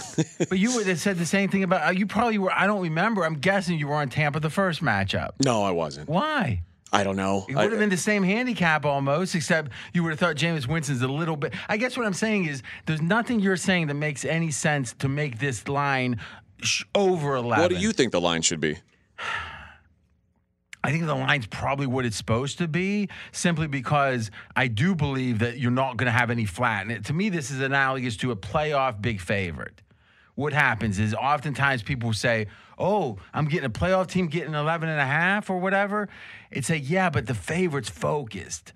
I think Tampa's focused for sure. Because of the 3 losses. Because of the 3 losses. And because of the fact that they are in competitive for the number 1 seed. I have a confession to make. Yeah. So earlier in the day, we did another pod. Mm-hmm. And in that pod, I told AJ and I spoke about this game. And I said, I'm liking Tampa. That's interesting. And then I did a little work. Now, hold on. Tell them how it went. I said, I'll tell you the games that I'm looking at. Yes. Is that true? That's true. And I gave him all my games. So how many games did you give him? 5. Okay. And I endorsed Tampa. I said, I think Tampa's going to make my card. So make your case. Well, then I went and looked into this game some more. And So you draft him. one of my big It'd be reasons funny for if you fading press the the button Saints right now. is the cluster If you press the injuries, button right now. the cluster injuries on the O-line. And what's this? It looks like the O-line is getting healthy. This dude Ramzak's supposed to come back now, and what the other guy's name, Pete? I don't. Yeah, yes. Andrews Pete. Yeah, so basically, two of the dudes, the big horses on the O-line that have been AWOL, are now back for this team. I think that's a big deal. Still missing both their defensive ends and their number one backup defensive end. I mean, listen, this is one of the 15 highest lines of the year? I mean, how many lines are above 11 and a Shoot, half? I think we had some last week above it. Yeah, I'm not saying when I say one of the 15 or 20 highs. yeah, I mean, yeah, it's one of the biggest for sure. So, yeah, when's the last time there's been a team that's been getting 11 and a half? Is that the line? That's in playoff contention. It's 11. 11. That's in playoff contention that has beat the opponent 3 straight times. Never in the history of the world. I mean, I think you found the squarest spot ever. There was probably some Steeler game against the Bengals in the 70s that qualified. But I don't aside think they from never that, lost to the Bengals 3 straight times. Yeah, that's a good point. I mean, that's the thing here is it's almost like the funny thing is if this line was 7.5, you could. What does your power rating say on this one? Well, the power rating makes it 11 on a neutral. And then what happens? You give the Tampa the home field, but then the line's into double digits, so it kind of You've been comes low on back. the Saints the whole year, though. I'm too low on the Saints because I'm still carrying the O-line injuries, and I hadn't adjusted for them being healthier. All right, I'm not anxious about New Orleans because it feels too easy. Like it feels like everyone knows, hey, you're getting 11, and it's the same, and the line is 10.7. So I mean. Well, I told Fez today on the other podcast, we were talking You about. don't mind laying the extra lumber, though, right? No, well, what we were talking about on the podcast was when you're betting these public teams, it's real easy to go up and say, I want to lay 11 against the Jets. I want to lay 11 against the Texans. The Saints are one of the teams that you see you're getting double digits. That's almost Barney at the bars. Saints in double digits. But in a weird way, it would be if it wasn't Tom Brady Super with Bowl revenge champions. on the other side. But in a way, you are the bellwether for Barney at the bar. I guess so. I mean, it was. I'm going to give a Barney bet that's going to win. You right. can bet Brady to win MVP right now, minus 170. Mm-hmm. I don't see a path that he doesn't win as long as he doesn't get injured. So I was listening to the Unexpected Points pod today, and they're making the case that Aaron Rodgers has an equal right to it. Now, personally, like justifiably, he should be competitive, Aaron Rodgers. Statistically. Yeah. Yeah, I agree with that. And, the narrative with the whole COVID stuff probably goes against him. Mm-hmm. Missing a game goes against him. The fact he won last year, I think, goes against him. Not being Tom Brady goes against him. Yeah, but though under that theory, Tom Brady hasn't won any he shouldn't have won yet. Yeah, but this is his last hurrah. Is it really? He's 80. How dare you? It's going to be his last MVP. I mean, really? So Ty goes to let's be honest. How long has people been saying that? He's been saying it 7 years. Ty goes to the runner twice here because he's a fossil and because Rodgers won last year. I mean, do you really want to say fossil at this point? I mean, it is funny though, and it actually is hilarious that we sat the day after the Super Bowl and we're on Fox talking. And I go, so what are you expecting for Brady next year? Where are you going to rank him at quarter? Because remember, entering last year, Fez had him 19th. Is that right?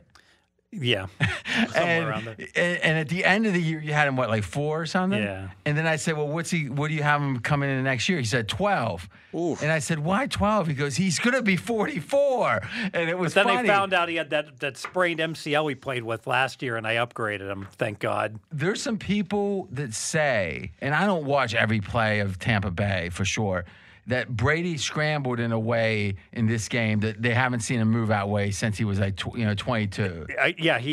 Arians actually came out and said there'll be no more of that. But what I'm saying is, he looked good. Like, what makes you think that all of a sudden he's going to hit the wall next year?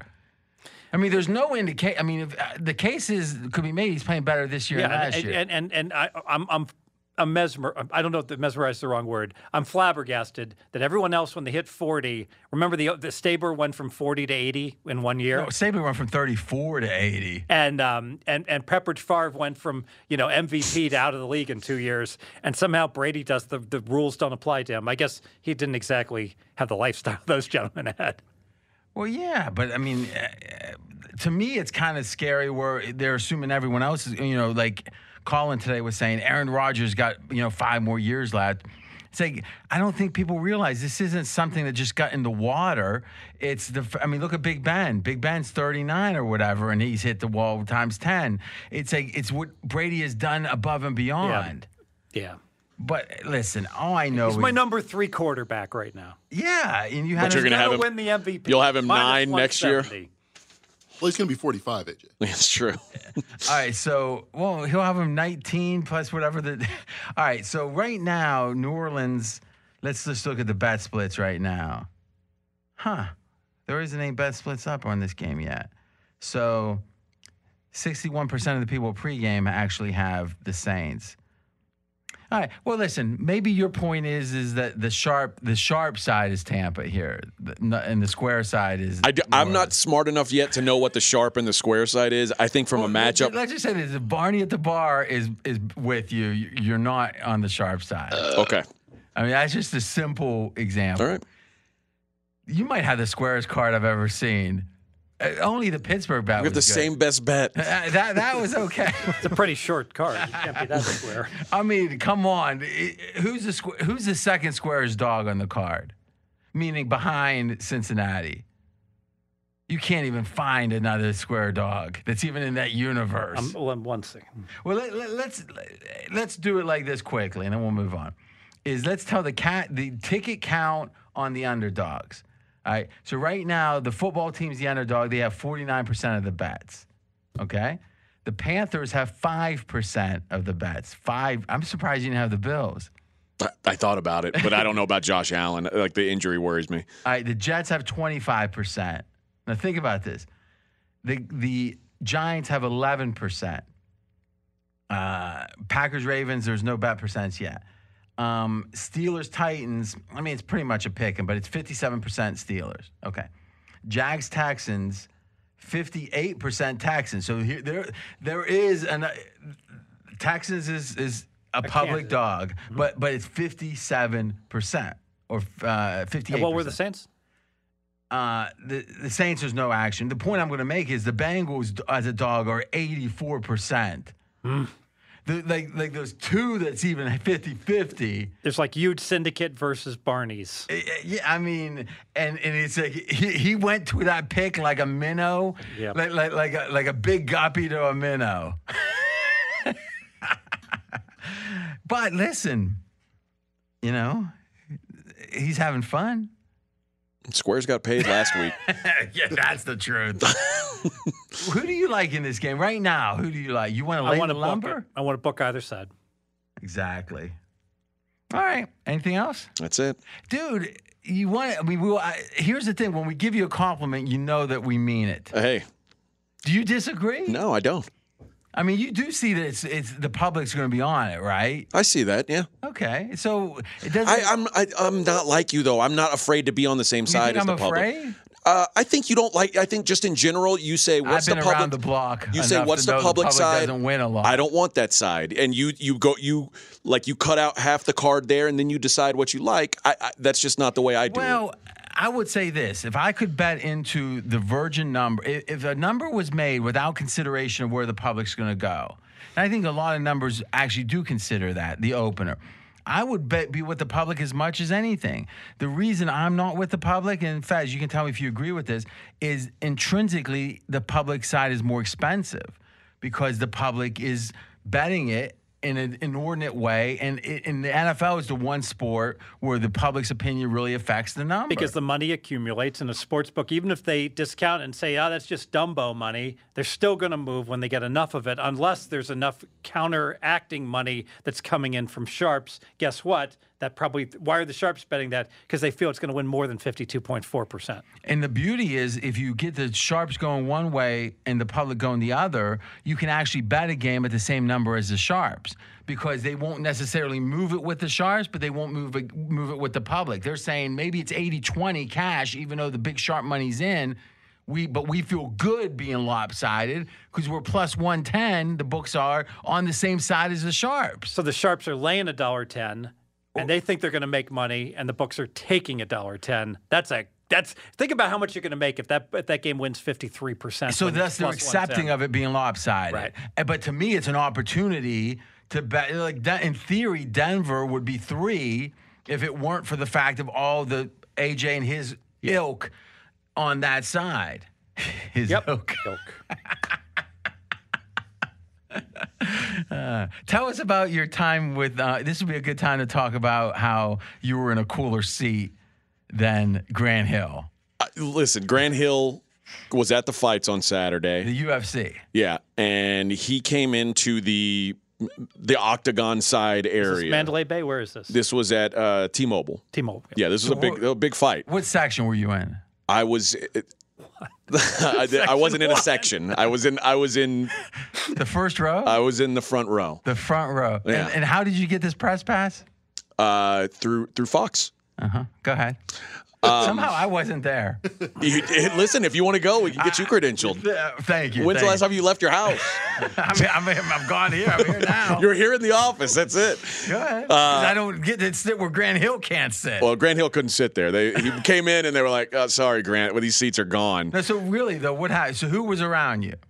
A lot of media guys are around me. Like We don't care about them. Yeah, but who was were around the celebrities that were around? The celebrity sightings were Halle Berry.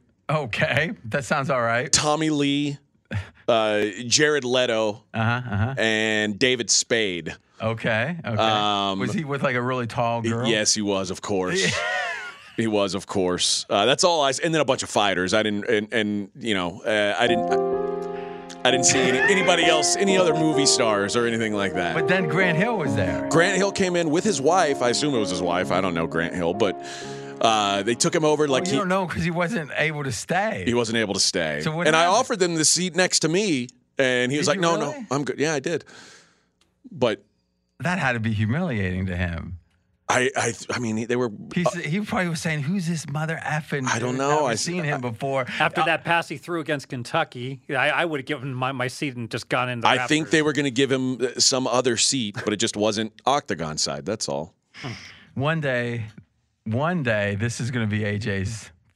It's going to be appropriate. Now it's the time before this. 5 years ago, you probably peaked, and now you're waiting around, wondering if something's going to happen before it gets embarrassing.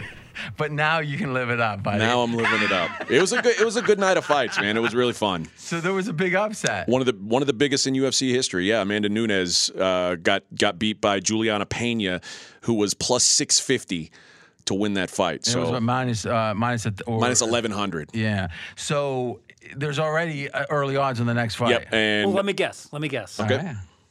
The minus 1150 is now minus 350. Minus 250. Really? Yep. Okay. So that's saying the market really respects the win. Well, I think they do, and they also did not like the way she handled defeat. Ooh, what'd she do? Acted like it was no big deal. Oh. Maybe. And you could see every expression on her face. I could. She was like, "Yeah, it's a great fight by her." As in contrast to what's her name? The most famous Ronda Rousey, who looks like she was going to commit suicide she after was every loss. the worst I loser. like that, Yeah, though. me too. I don't like a good loser. Look like she'd rather die than lose. I like that in someone I bet on. Show me a good loser. I'll show you a loser. And then one of my old training partners fought in the main event and retained the lightweight Somehow championship. even that couldn't get you a seat better than I got you. Nope. All right. That's he's living the life, this dude. You see his house? Whew, Tony Soprano style. Oh, stop. I've seen my house. Your house looks like Tony Soprano. My house looks nothing like Tony Soprano's house. It looks exactly like it. It has a gigantic big kitchen. It has I think they call it the great room. I don't even know what that is. Is there a pool table? No. Piano? No. Okay. Tony didn't have a pool table or a piano. I thought He's humble bragging his house has that. This is the guy. I don't have either. Listen, you both are in a different. I just keep grinding and pouring money back into companies so we have new products, new podcasts. I'm the sucker apparently. All right, next game. Your 3-weight. Okay, now this is a situation where I know I'm wading into the square waters, but very, very cognizantly of it. I'm aware, and my ears are perked up. You know how sometimes if you're playing, or if you're in the, I don't even want to try to extend it to like if you're in war or something, but if you're playing like some kind of tag or something and you kind of walking through an area, this might be a trap as a kid. I know there might be a trap here, but I think the people laying the trap are wrong. I'm taking New England plus 2.5. Now, Fez, this line was... I wish I could reach that Huey Lewis button. Except it's not. It can't be. First of all, again, I'm going to say this one more time. The Pope, the Pope has... there's such a concept called, and I don't pronounce this real well, infallibility. And what that means is you can't be wrong. And since I'm the person literally that started, and this is true, I literally started the whole square versus sharp, like assessing plays with Colin with that. Did you ever hear of that before? No. Yeah, it started right here. It was my idea. And you know what? Whatever else comes from it, it comes from it. I don't want to be responsible for where this industry goes, but that mother effer is mine. And you know what? I get to decide what's sharp and what's square. All right. Agreement. Even if it's wrong. I think it's sharp. Steve, what do you think? Yeah, of course it's sharp because Yes. I don't want to steal your handicap. Go ahead. You go ahead.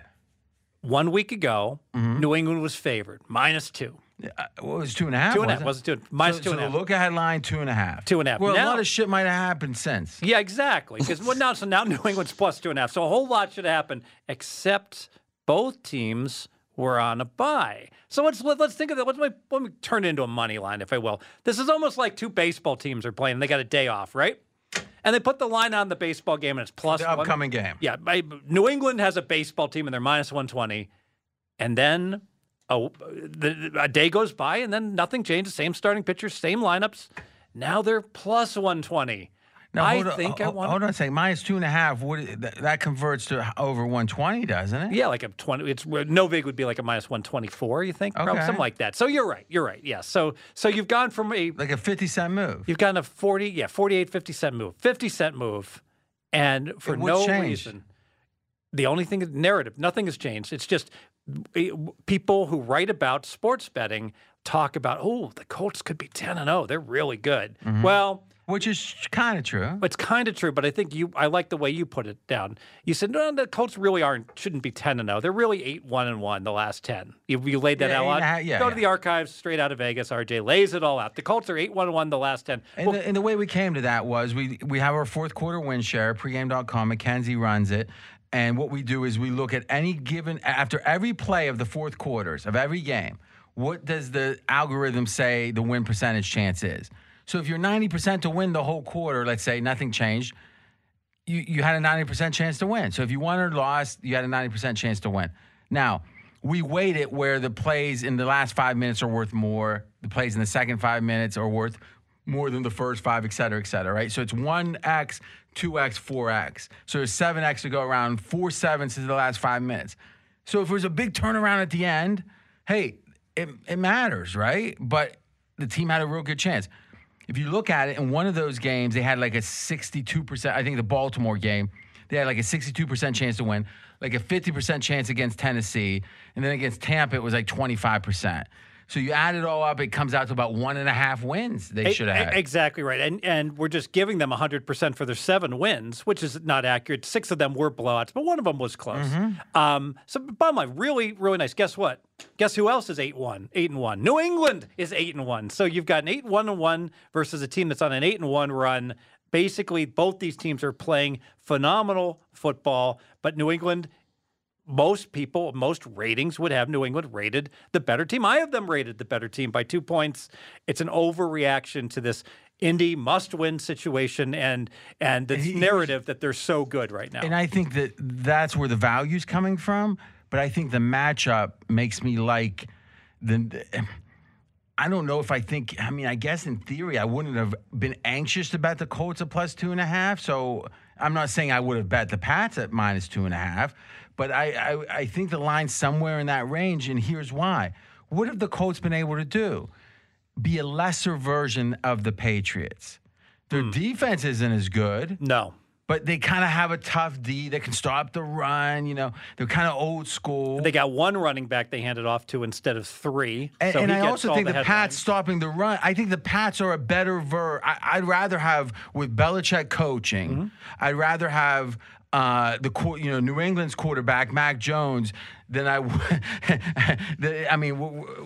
I know you've got him kind of ranked high right now. Where do you got? I brought Wentz up to Wentz. 10 only because he's up to 6 in QBR. So someone had to be 10. But I wasn't going to put Russell Wilson there yet. Since that 0-3 start, Carson Wentz, his adjusted EPA per play is .223, fourth behind Brady, Rogers, and Herbert. Like since that 0-3 start, This guy never heard of EPA before he came here. yeah. Now he's quoting EPA per play, but arbitrarily Good. after That's the first. good. Did you ever say the his word touchdown to interception ratio, I get shit for that. What do I not get shit for? Let me ask you a question. Icy though. calm. Have you Everything's ever icy calm. Have you ever said EPA except when you're complaining about some pollution thing that might have cost you money? Had you ever said EPA before? Yes, but I wasn't a regularly used stat. But why do we arbitrarily say after the first 3 games? Because the first 3, remember Carson Wentz was hurt coming into the season. But he magically got fixed after the 3rd game? That's what it seems to be, a line of demarcation, doesn't it?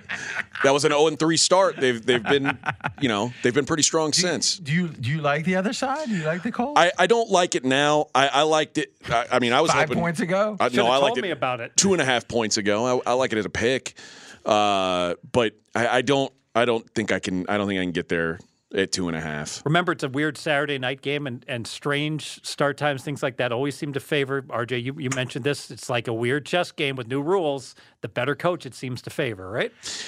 I was listening to a pod today where they were talking about the Patriots and the offenses that they faced and maybe their defensive numbers. But everyone's trying to figure out how to. Here's the thing we got to learn, and then I want to hear what you have to say. Everyone hates Belichick for some reason. Oh, yeah. Because they can't be. They like to. Here's the emotion I don't understand. Someone wants to intellectually be superior to football coaches at football. Like that is and you got a little touch of that, Fez. Oh, huge touch. They're complete and utter imbeciles. Yeah, and it's like Gotten better. But I used to think do you see how wasted that energy is when it's like all you hear these people talk about is how they should have went 4 on 4. They should have done.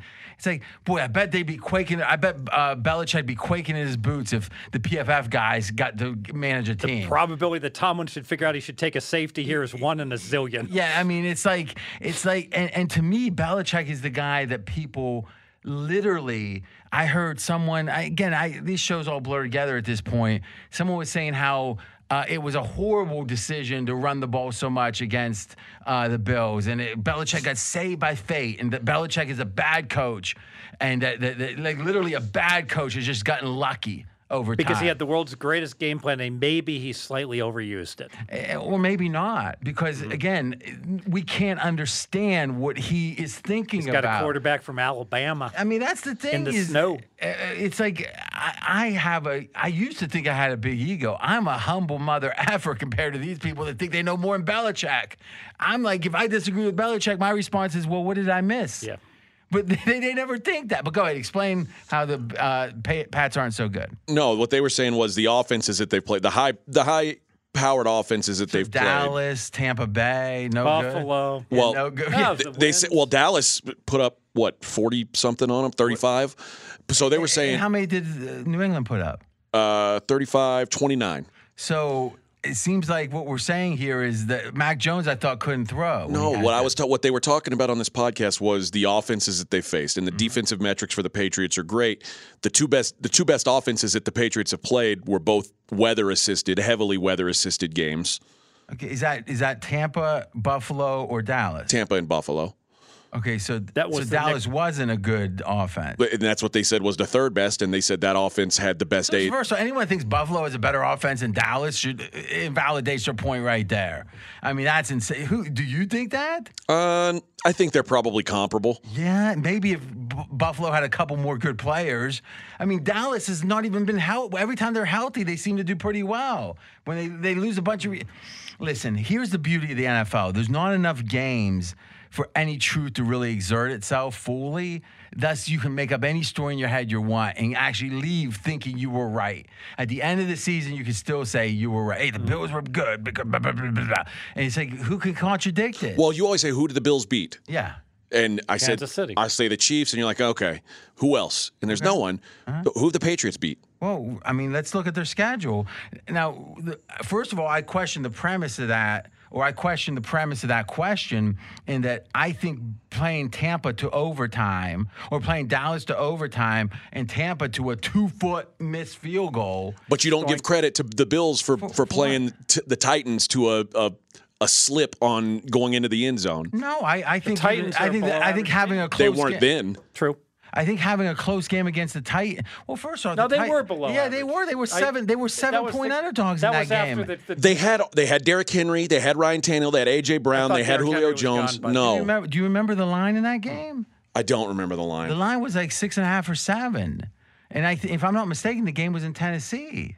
I thought it was 3 1/4. No, it was Nope. not 3. I mean, Okay. let's pull that up too, Mackenzie. But looking here at New England here is they played Miami. Jets obviously nothing. Got beat bad by the Saints. That's a team you're laying 11 to right now. Tampa, tough game there. Tough game. Houston, they win. Dallas, another tough game. Jets, I don't know. They went to the Chargers, your favorite team, and dismantled them. It was like they took them off at the knees. It wasn't even a game. I mean, I know it ended up with a late touchdown. It was kind of close. Was that even a game? And then they beat Carolina. They beat Cleveland like they weren't even there. Lucky win. I mean, think about this. They beat Tennessee like they weren't even there. But Tennessee wasn't there. Well, I mean, apparently Tennessee beat the Rams in that same spot, right? And then they beat Buffalo. This is a pretty damn tough schedule. The Chargers isn't a good offense. The Chargers and the Bills, those are their 2 good wins. Again, I'm not square. That's you. I count the fact that they had a coin flip against Dallas and a coin flip against Tampa. Where are the Colts' good wins? Yeah. Let's take a gander at that one. Somebody show me a good win the Colts have. They just beat everyone they're supposed to beat. And the funny thing is they've won games because of matchups, but now they're playing a better version of themselves. Mm-hmm. I think that in a nut is a nutshell. Yes. That and the extra value we're getting saying these are even teams because Yes. everyone's so excited. I tell you, there's nothing worse than a math guy that's not really a math guy. Like, I'm not really a math guy. I don't have a PhD in math. These people would think they're so, like, they took like 3, like they dropped out of a master's program at a community college in math and they think they're math guys. It's ridiculous. I mean, I like it because I get to make money from it, but it does bother me. All right. So can we get the Colts up there, please? Oh, I've got the Colts right here. Oh, go ahead, read it. The Colts wins at Dolphins, Texans, at Niners. Slow down a second. At Niners, what was the score in that? 30 I remember 30 to that was the 18. weather game. No, we discount that because of the weather, right? Jets. Do we or don't we? I think it's certainly discounted, yeah. All right, good. So go ahead. Jets, Jags, at Buffalo, at Texans. That Buffalo win was really impressive. They took it to Buffalo. But big time. I agree, but wasn't that a matchup? Wasn't that they ran the ball? Remember that if I recall, Buffalo that game was at Buffalo? At Buffalo. And the line was 7, right? Yeah. Yep. Yeah. So think about that a second. They came in saying this team can't play with this team. They did well, but what was it? It felt like the Belichick. But see, this is interesting. What game has the Colts won that they didn't bully the other team? Because the Pats weren't able to bully Tampa. To me, that Tampa game is a very impressive game. Because what can't you do against Tampa? Run. What is supposedly all the Pats can do? That's what they run. The fact that in a bad matchup that they ran the ball 8 times in that game. Yeah. Right? Which Yes. is, we just had that stat. It's the least they've ran it in the last 20 years of Belichick. They had a couple 8-run games. So how much better is Mac Jones today than he was in week 4? Significantly. I'm aboard. This game should be pick'em. You're getting 2.5. Good. What about Barney? What do you think? You there? No, I'm not there. I'm still pass. All right. So now we're going to run through the rest of the games. I want to ask both of you one math question, real quick. Which is more common in best 4 out of 7, assuming every game's a coin flip? A 6-game series or a 7-game series? This is a great math question. Well, I'm assuming you're going to say a 6 because it's unlikely. I would have guessed 7 because that just makes sense to my feeble square brain. Brad Bott? Oh, they're going to agree with me.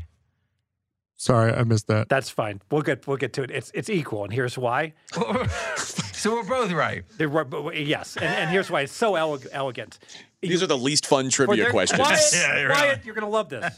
For there to be a 6 or a 7-game series, it has to be 3-2. You have to have 3-2, and if you ever get to a 3-2 situation... Hold on, Fez. Let's give you a proper intro. All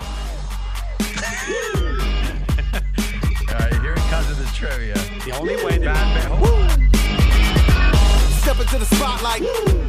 Go ahead, Fez. The only way there can be a 6 or a 7-game winner is if the series is 3-2, and obviously at 3-2 it's 50-50 whether it goes 7 games or 6 games. If each one's a coin flip. Yes. it has How to be elegant 3-2. is that? Okay, let's think. If it went on, it goes the other way. Yeah. Okay, I accept it. I thought that was cool. I think it is cool. It is cool. And we'll do some mate and 2 problems right after the game. All right. right after the podcast. All right. You want to not? All right, yeah, we'll get through them. This is one of the games that the reason why this pod is a little different than our normal ones. The Raiders, 1.5-point favorites against the Browns. I think one main comment each here, and I'll start on this one. I think the Raiders have given up on the season. It feels like they're out of the playoff hunt. 5% now, 2% with a loss, 15 with a win. Mm-hmm. So, I mean, you could say mathematically they're, obviously just like Detroit wasn't eliminated last week, but until last week, right. I guess. But in general, it feels like that if you look at how bad they were against Kansas, I mean, to some degree, do you really go in? And to me, part of this is the Kansas City handicap, which is a Thursday game that we don't cover, is Kansas City's offense against everyone that's not the Raiders. Has been struggling, but the Raiders, a second time in a row, comes out and plays the same. Tasted them.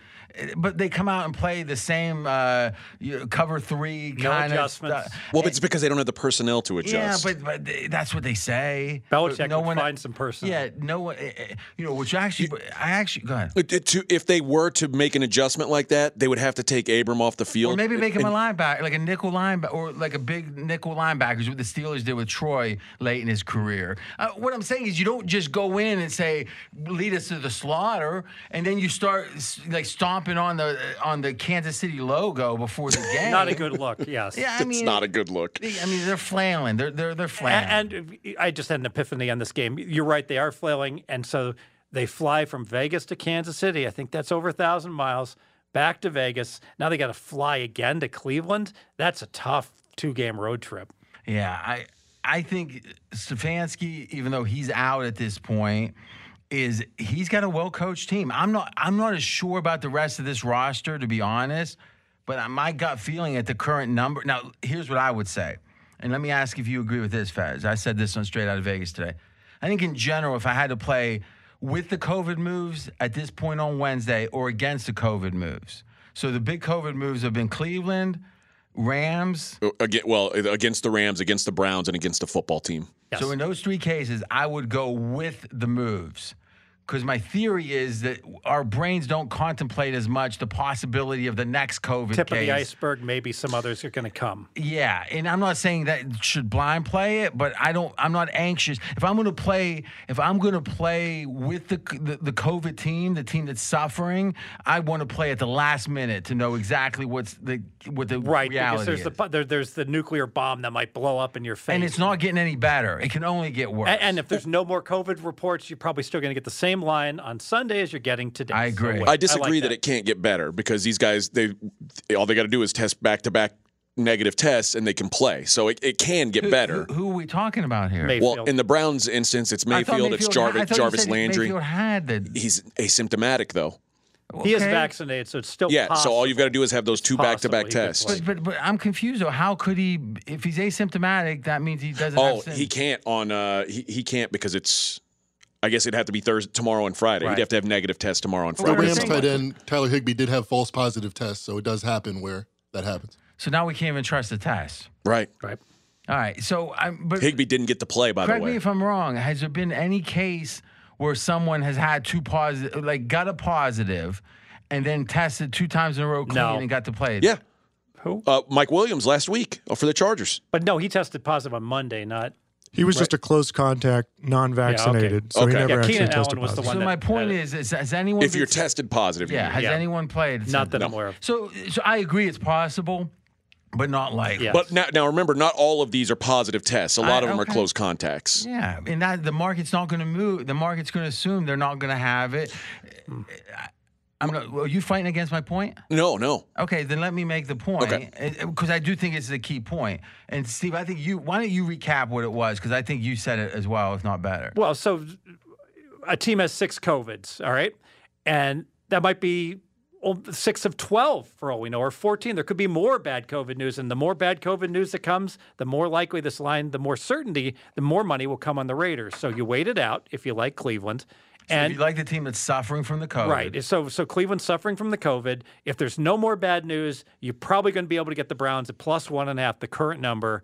But if there's more bad news, then you're going to get an even better number in the Browns. I don't see any reason to jump in now. And if the more bad news is the point that it reaches a tipping point you don't want to play, then you don't have to play. You don't have to play it. That's right. And in theory, this move now should be accounting for the possibility of future moves. I don't think it does sufficiently. Yes, because we're a binary group. You've talked about this, that it's 0 or 1. And right now, all these other players are still ones. I think so. And I think probably a third of the value of what is the risk of more is probably built in, and maybe it pulls back a little bit. But I think in general, if you had to you auto play. Now you play with the COVID move where you're playing with the team that's not suffering. And if you want to play the suffering team, you wait till the end. And you might get a little pullback on that line, but you got a lot more ups. It's asynchronous. It's asymmetric? Yes, asymmetric. So if you had to bet today, you bet the Raiders, but at post, you're looking towards the Browns. Or more specifically, whatever way you lean, either bet now or then. Yes. Do you generally agree with that? I generally agree with that. The one thing that happened today, the move, and I guess what you're saying is probably part of this more than just Baker Mayfield's out, because I don't think the drop from Baker Mayfield to Case Keenum is worth what we saw today, going from 3 to 1.5 the other way.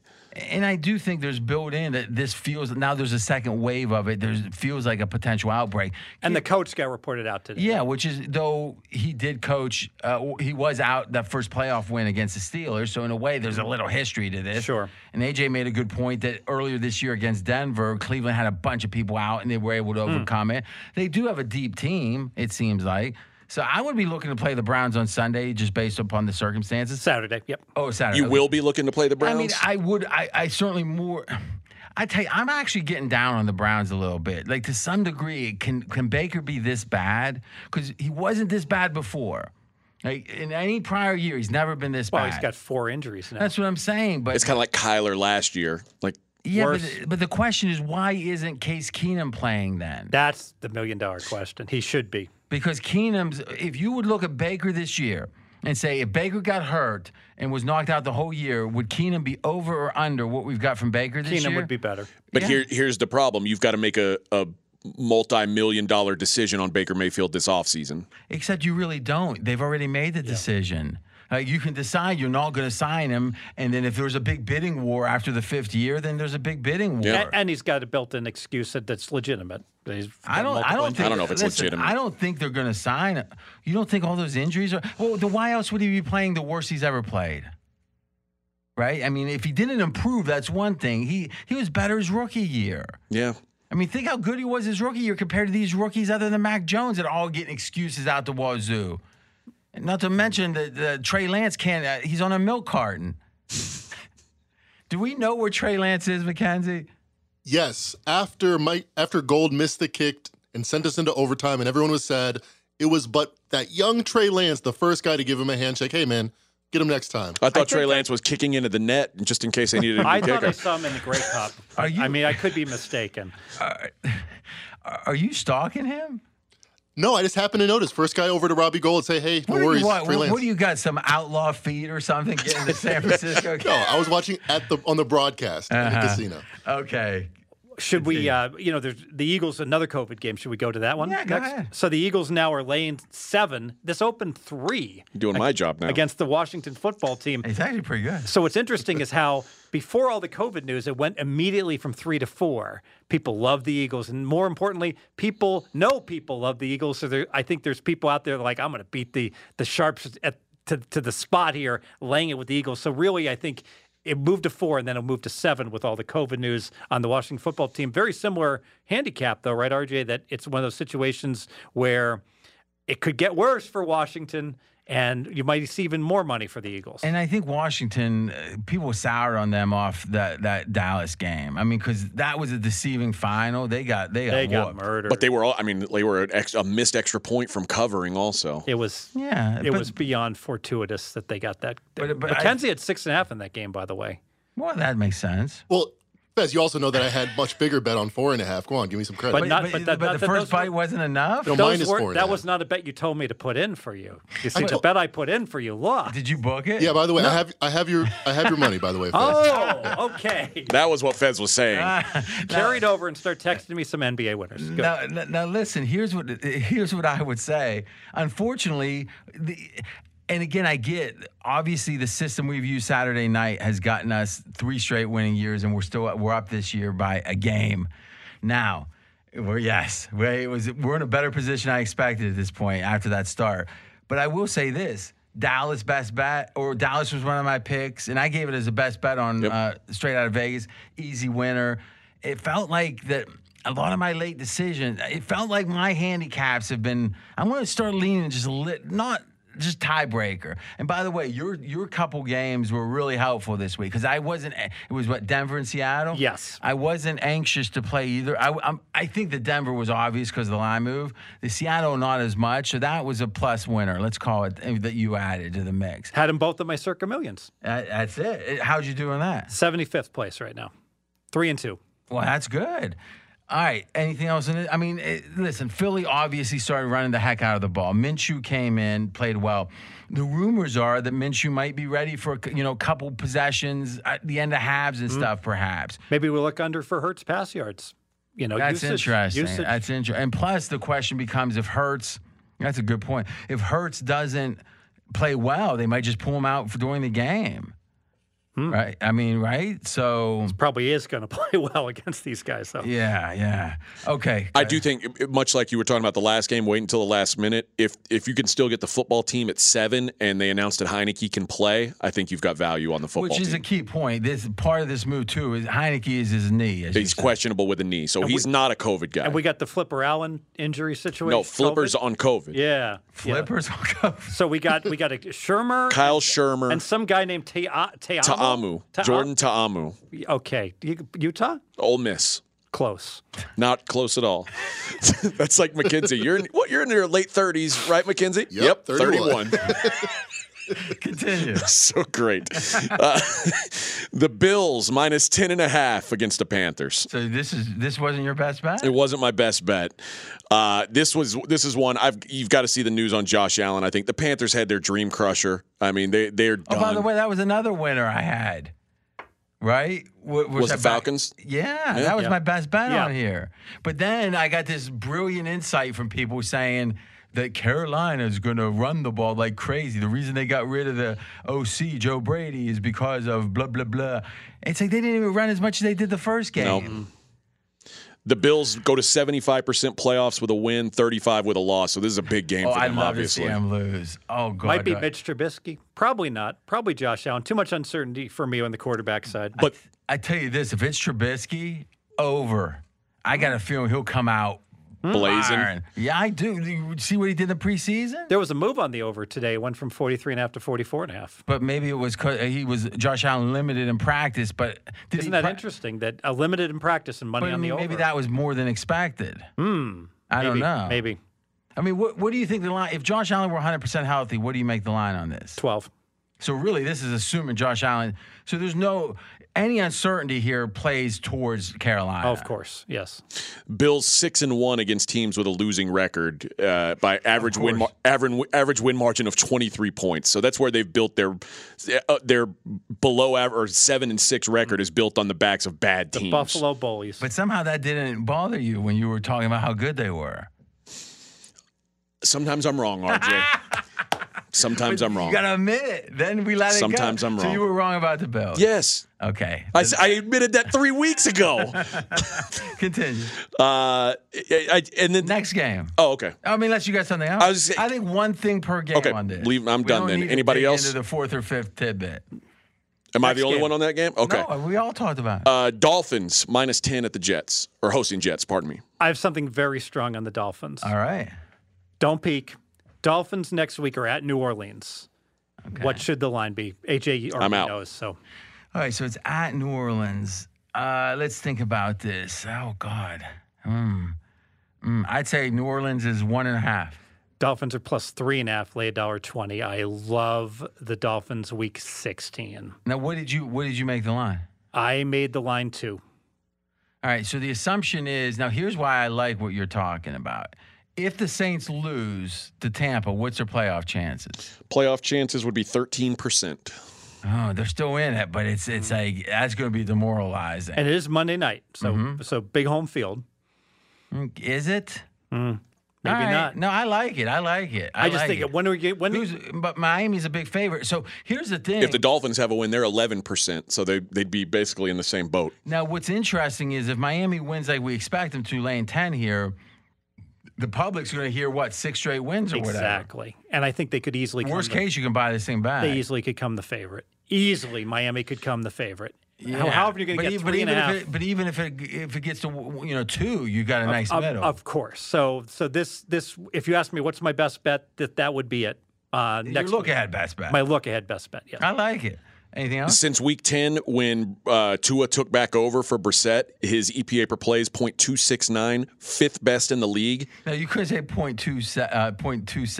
.2. I was just trying to be accurate. That whole .26. I don't think anyone knows what those mean. Just say that's true. Best, but everyone does that same thing, right? I know because they're just reading like in that same time. Some of the math guys they mean something to them, yes. right? In that same time. Gruden used a trope. I have no idea what a trope was.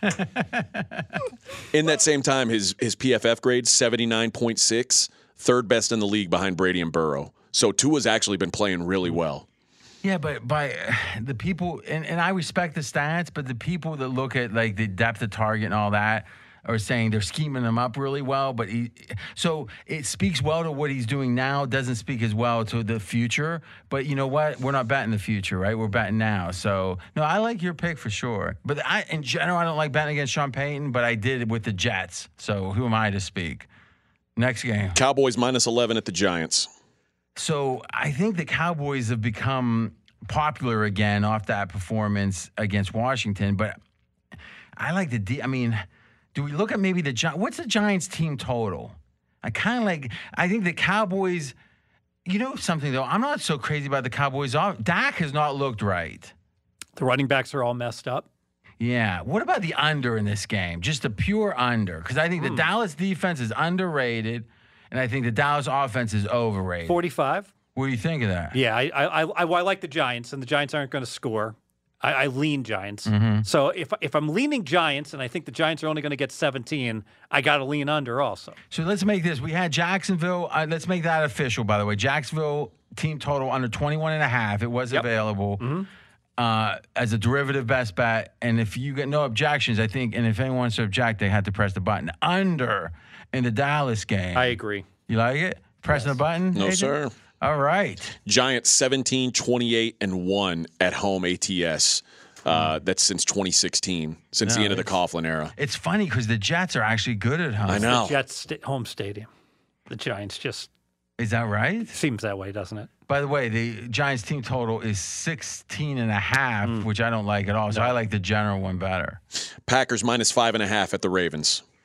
I mean, Lamar, the question with Lamar to me is how bad he looked in prior games Before the injury? and even in the first quarter. The first Cleveland game, the 4 interceptions, right? Then even in the first quarter of this game, he didn't look good. No. And what I'm saying is, there's a chance he'll play, I think, but I'm not sure that it's at least with him hindered, hobbled, it's even much of a downgrade to the backup. He's had in his last 6 games, he's not had a QBR game over 50.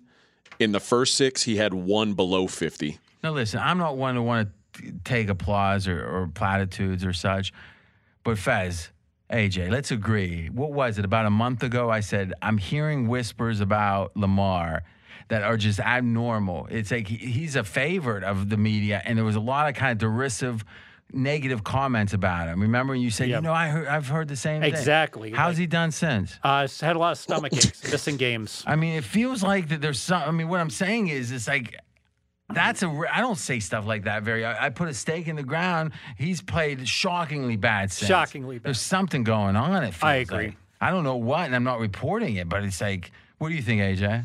I think it's bad. I don't know the behind the scenes stuff. I just see what I've seen with my eyes, and there's like honestly, the first couple weeks of the season, I thought, man, Lamar could be another MVP candidate. Like, he could have another run. We're talking about that way late, actually. He was throwing the ball really well, and obviously he could still run. So, but the passing has just gone back. It's gone backwards, and honestly, he's not running that well either. So it's not a good situation. And their defense that didn't get tested, the secondary with Humphrey out, didn't get tested last week against the Browns because the Browns don't throw. It's going to get tested against this Packers. That's a great point. All right, continue. Let's go to the Falcons, +9 at the 49ers.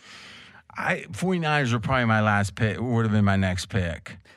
I just feel like the Falcons do well against bad teams, but the Falcons, when they can get bullied, they get bullied. And I mean, like the 2 Tampa Bay games where they got smashed. Yeah, an opening day. Yeah, against Philly. I watched the Bengals game. That was a war. That was such a tough physical overtime Another reason game. not to play the Bengals this week. Yeah, Square, or the Niners. Square. I don't want to play. I don't want to play the Niners off of that. I think, and that's a good point, especially a big number. I think McKenzie, this might be the week. Remember, he's got to go against. I tell you, if he doesn't do it soon, I'm not going to accept it. McKenzie, how you feeling? I texted you. I don't like the 49ers coming off a big road win, coming home, huge favorites. It seems like a sleeper spot.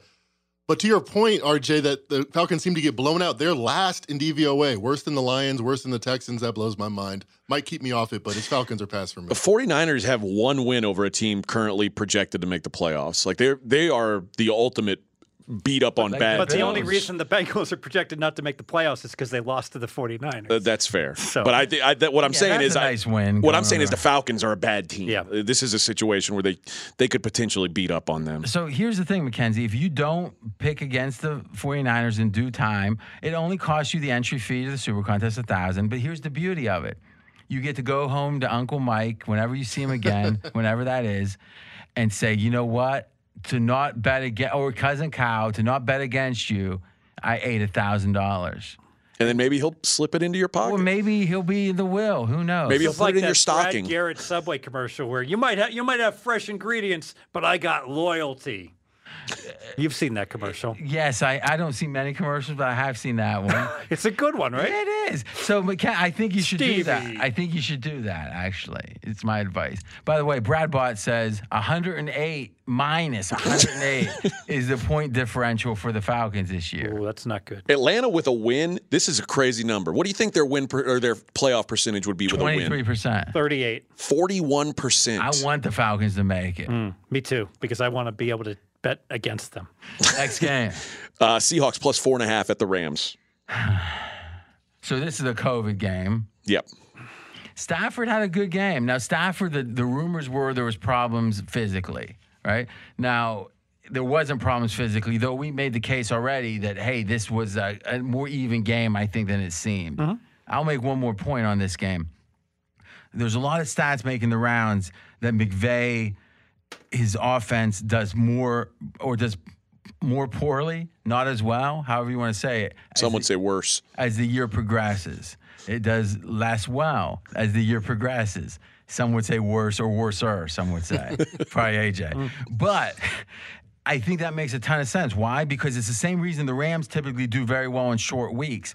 they've got an offense kind of like the air raid, where it's a simpler offense. It's variations of a theme where there's option routes and stuff, where it's not as much the play call as it is the scheme itself that is supposed to almost be like, Mike Leach style, roll it out and go. So it kind of makes sense as the year progresses, the lack of sophistication. They start the year hotter because it's a simpler offense, right? Whereas the Belichick teams Yes. are like, oh, God, I still haven't studied page 98 of the playbook. Yeah, and it's a little slow. But here's the thing I heard about Belichick that is so fast. I've never thought of this till today, and it's such a key point. And here it is. A key point you never heard before. Belichick is multiple, right? So he's got linebackers that can play rush the passer. He's got linebackers that can defend. He's got there's no talk you can't go too high because you got a guy that's got to play in the box, box safety. No, he's got the ability for his team to play whatever they need to play. But that complexity is why they start so slow. And I've never really thought of that. But think about it, is if you're having to teach everyone, if you are teaching them, like the Raiders are teaching you one thing. So let's say let's say the Rams are an extreme case. They're teaching them one thing, and they're teaching them a simple thing. They're going to be good on short weeks. They're going to be good early in the year, right? Yeah, it's like an assembly line where everyone has one job, and all things being equal, that assembly line cooks that first day. But then a couple people call in sick. You have to alter the assembly line. Big problems. And then the other team, in this case, or assembly line, has to learn multiple jobs. It's going to take longer because of the complexity of just having more things to learn, but that makes this team multiple and able to do. That makes tons of sense. And I never thought of that before. Have you? No. I mean, I've thought about the Belichick for what I always thought it was more about him starting the young guy, figuring, hey, by the end of the year, he'll be better. But it's also the complexity, not just of the playbook, but the ability to do a lot of things within. You can run the. I mean, think about it. The Patriots this year had a game in which they threw the ball 3 times, in a game that they ran the ball 8 times. That's a great point. And other coaches like, well, this is what we do. We run the ball. Yeah. Is that it, AJ? That's it. I got one stat on Seattle. Russell Wilson. We could have ended on that. Ended point. clean. This better be good. This better be good. All right, trend upward. QBR, 5 games since he's been back. Not a straight line, but 12. That's bad. 22, 56, 30, 93. So Russell is starting to cook. Except at 30, it seems like there's one game that he started to cook. What do they call when you interpolate between the 5 data points and the trend lines up? I don't think he should have ruined that ending. Do you? All right. I mean, if only we edited, but we don't, so we got to keep this. Hey, next week, by the way, Christmas week, but will be the normal schedule: Wednesday taping, Thursday release, and maybe we'll put a little bit of green somewhere in the artwork, but probably not. Orange is the color. Talk to you next week.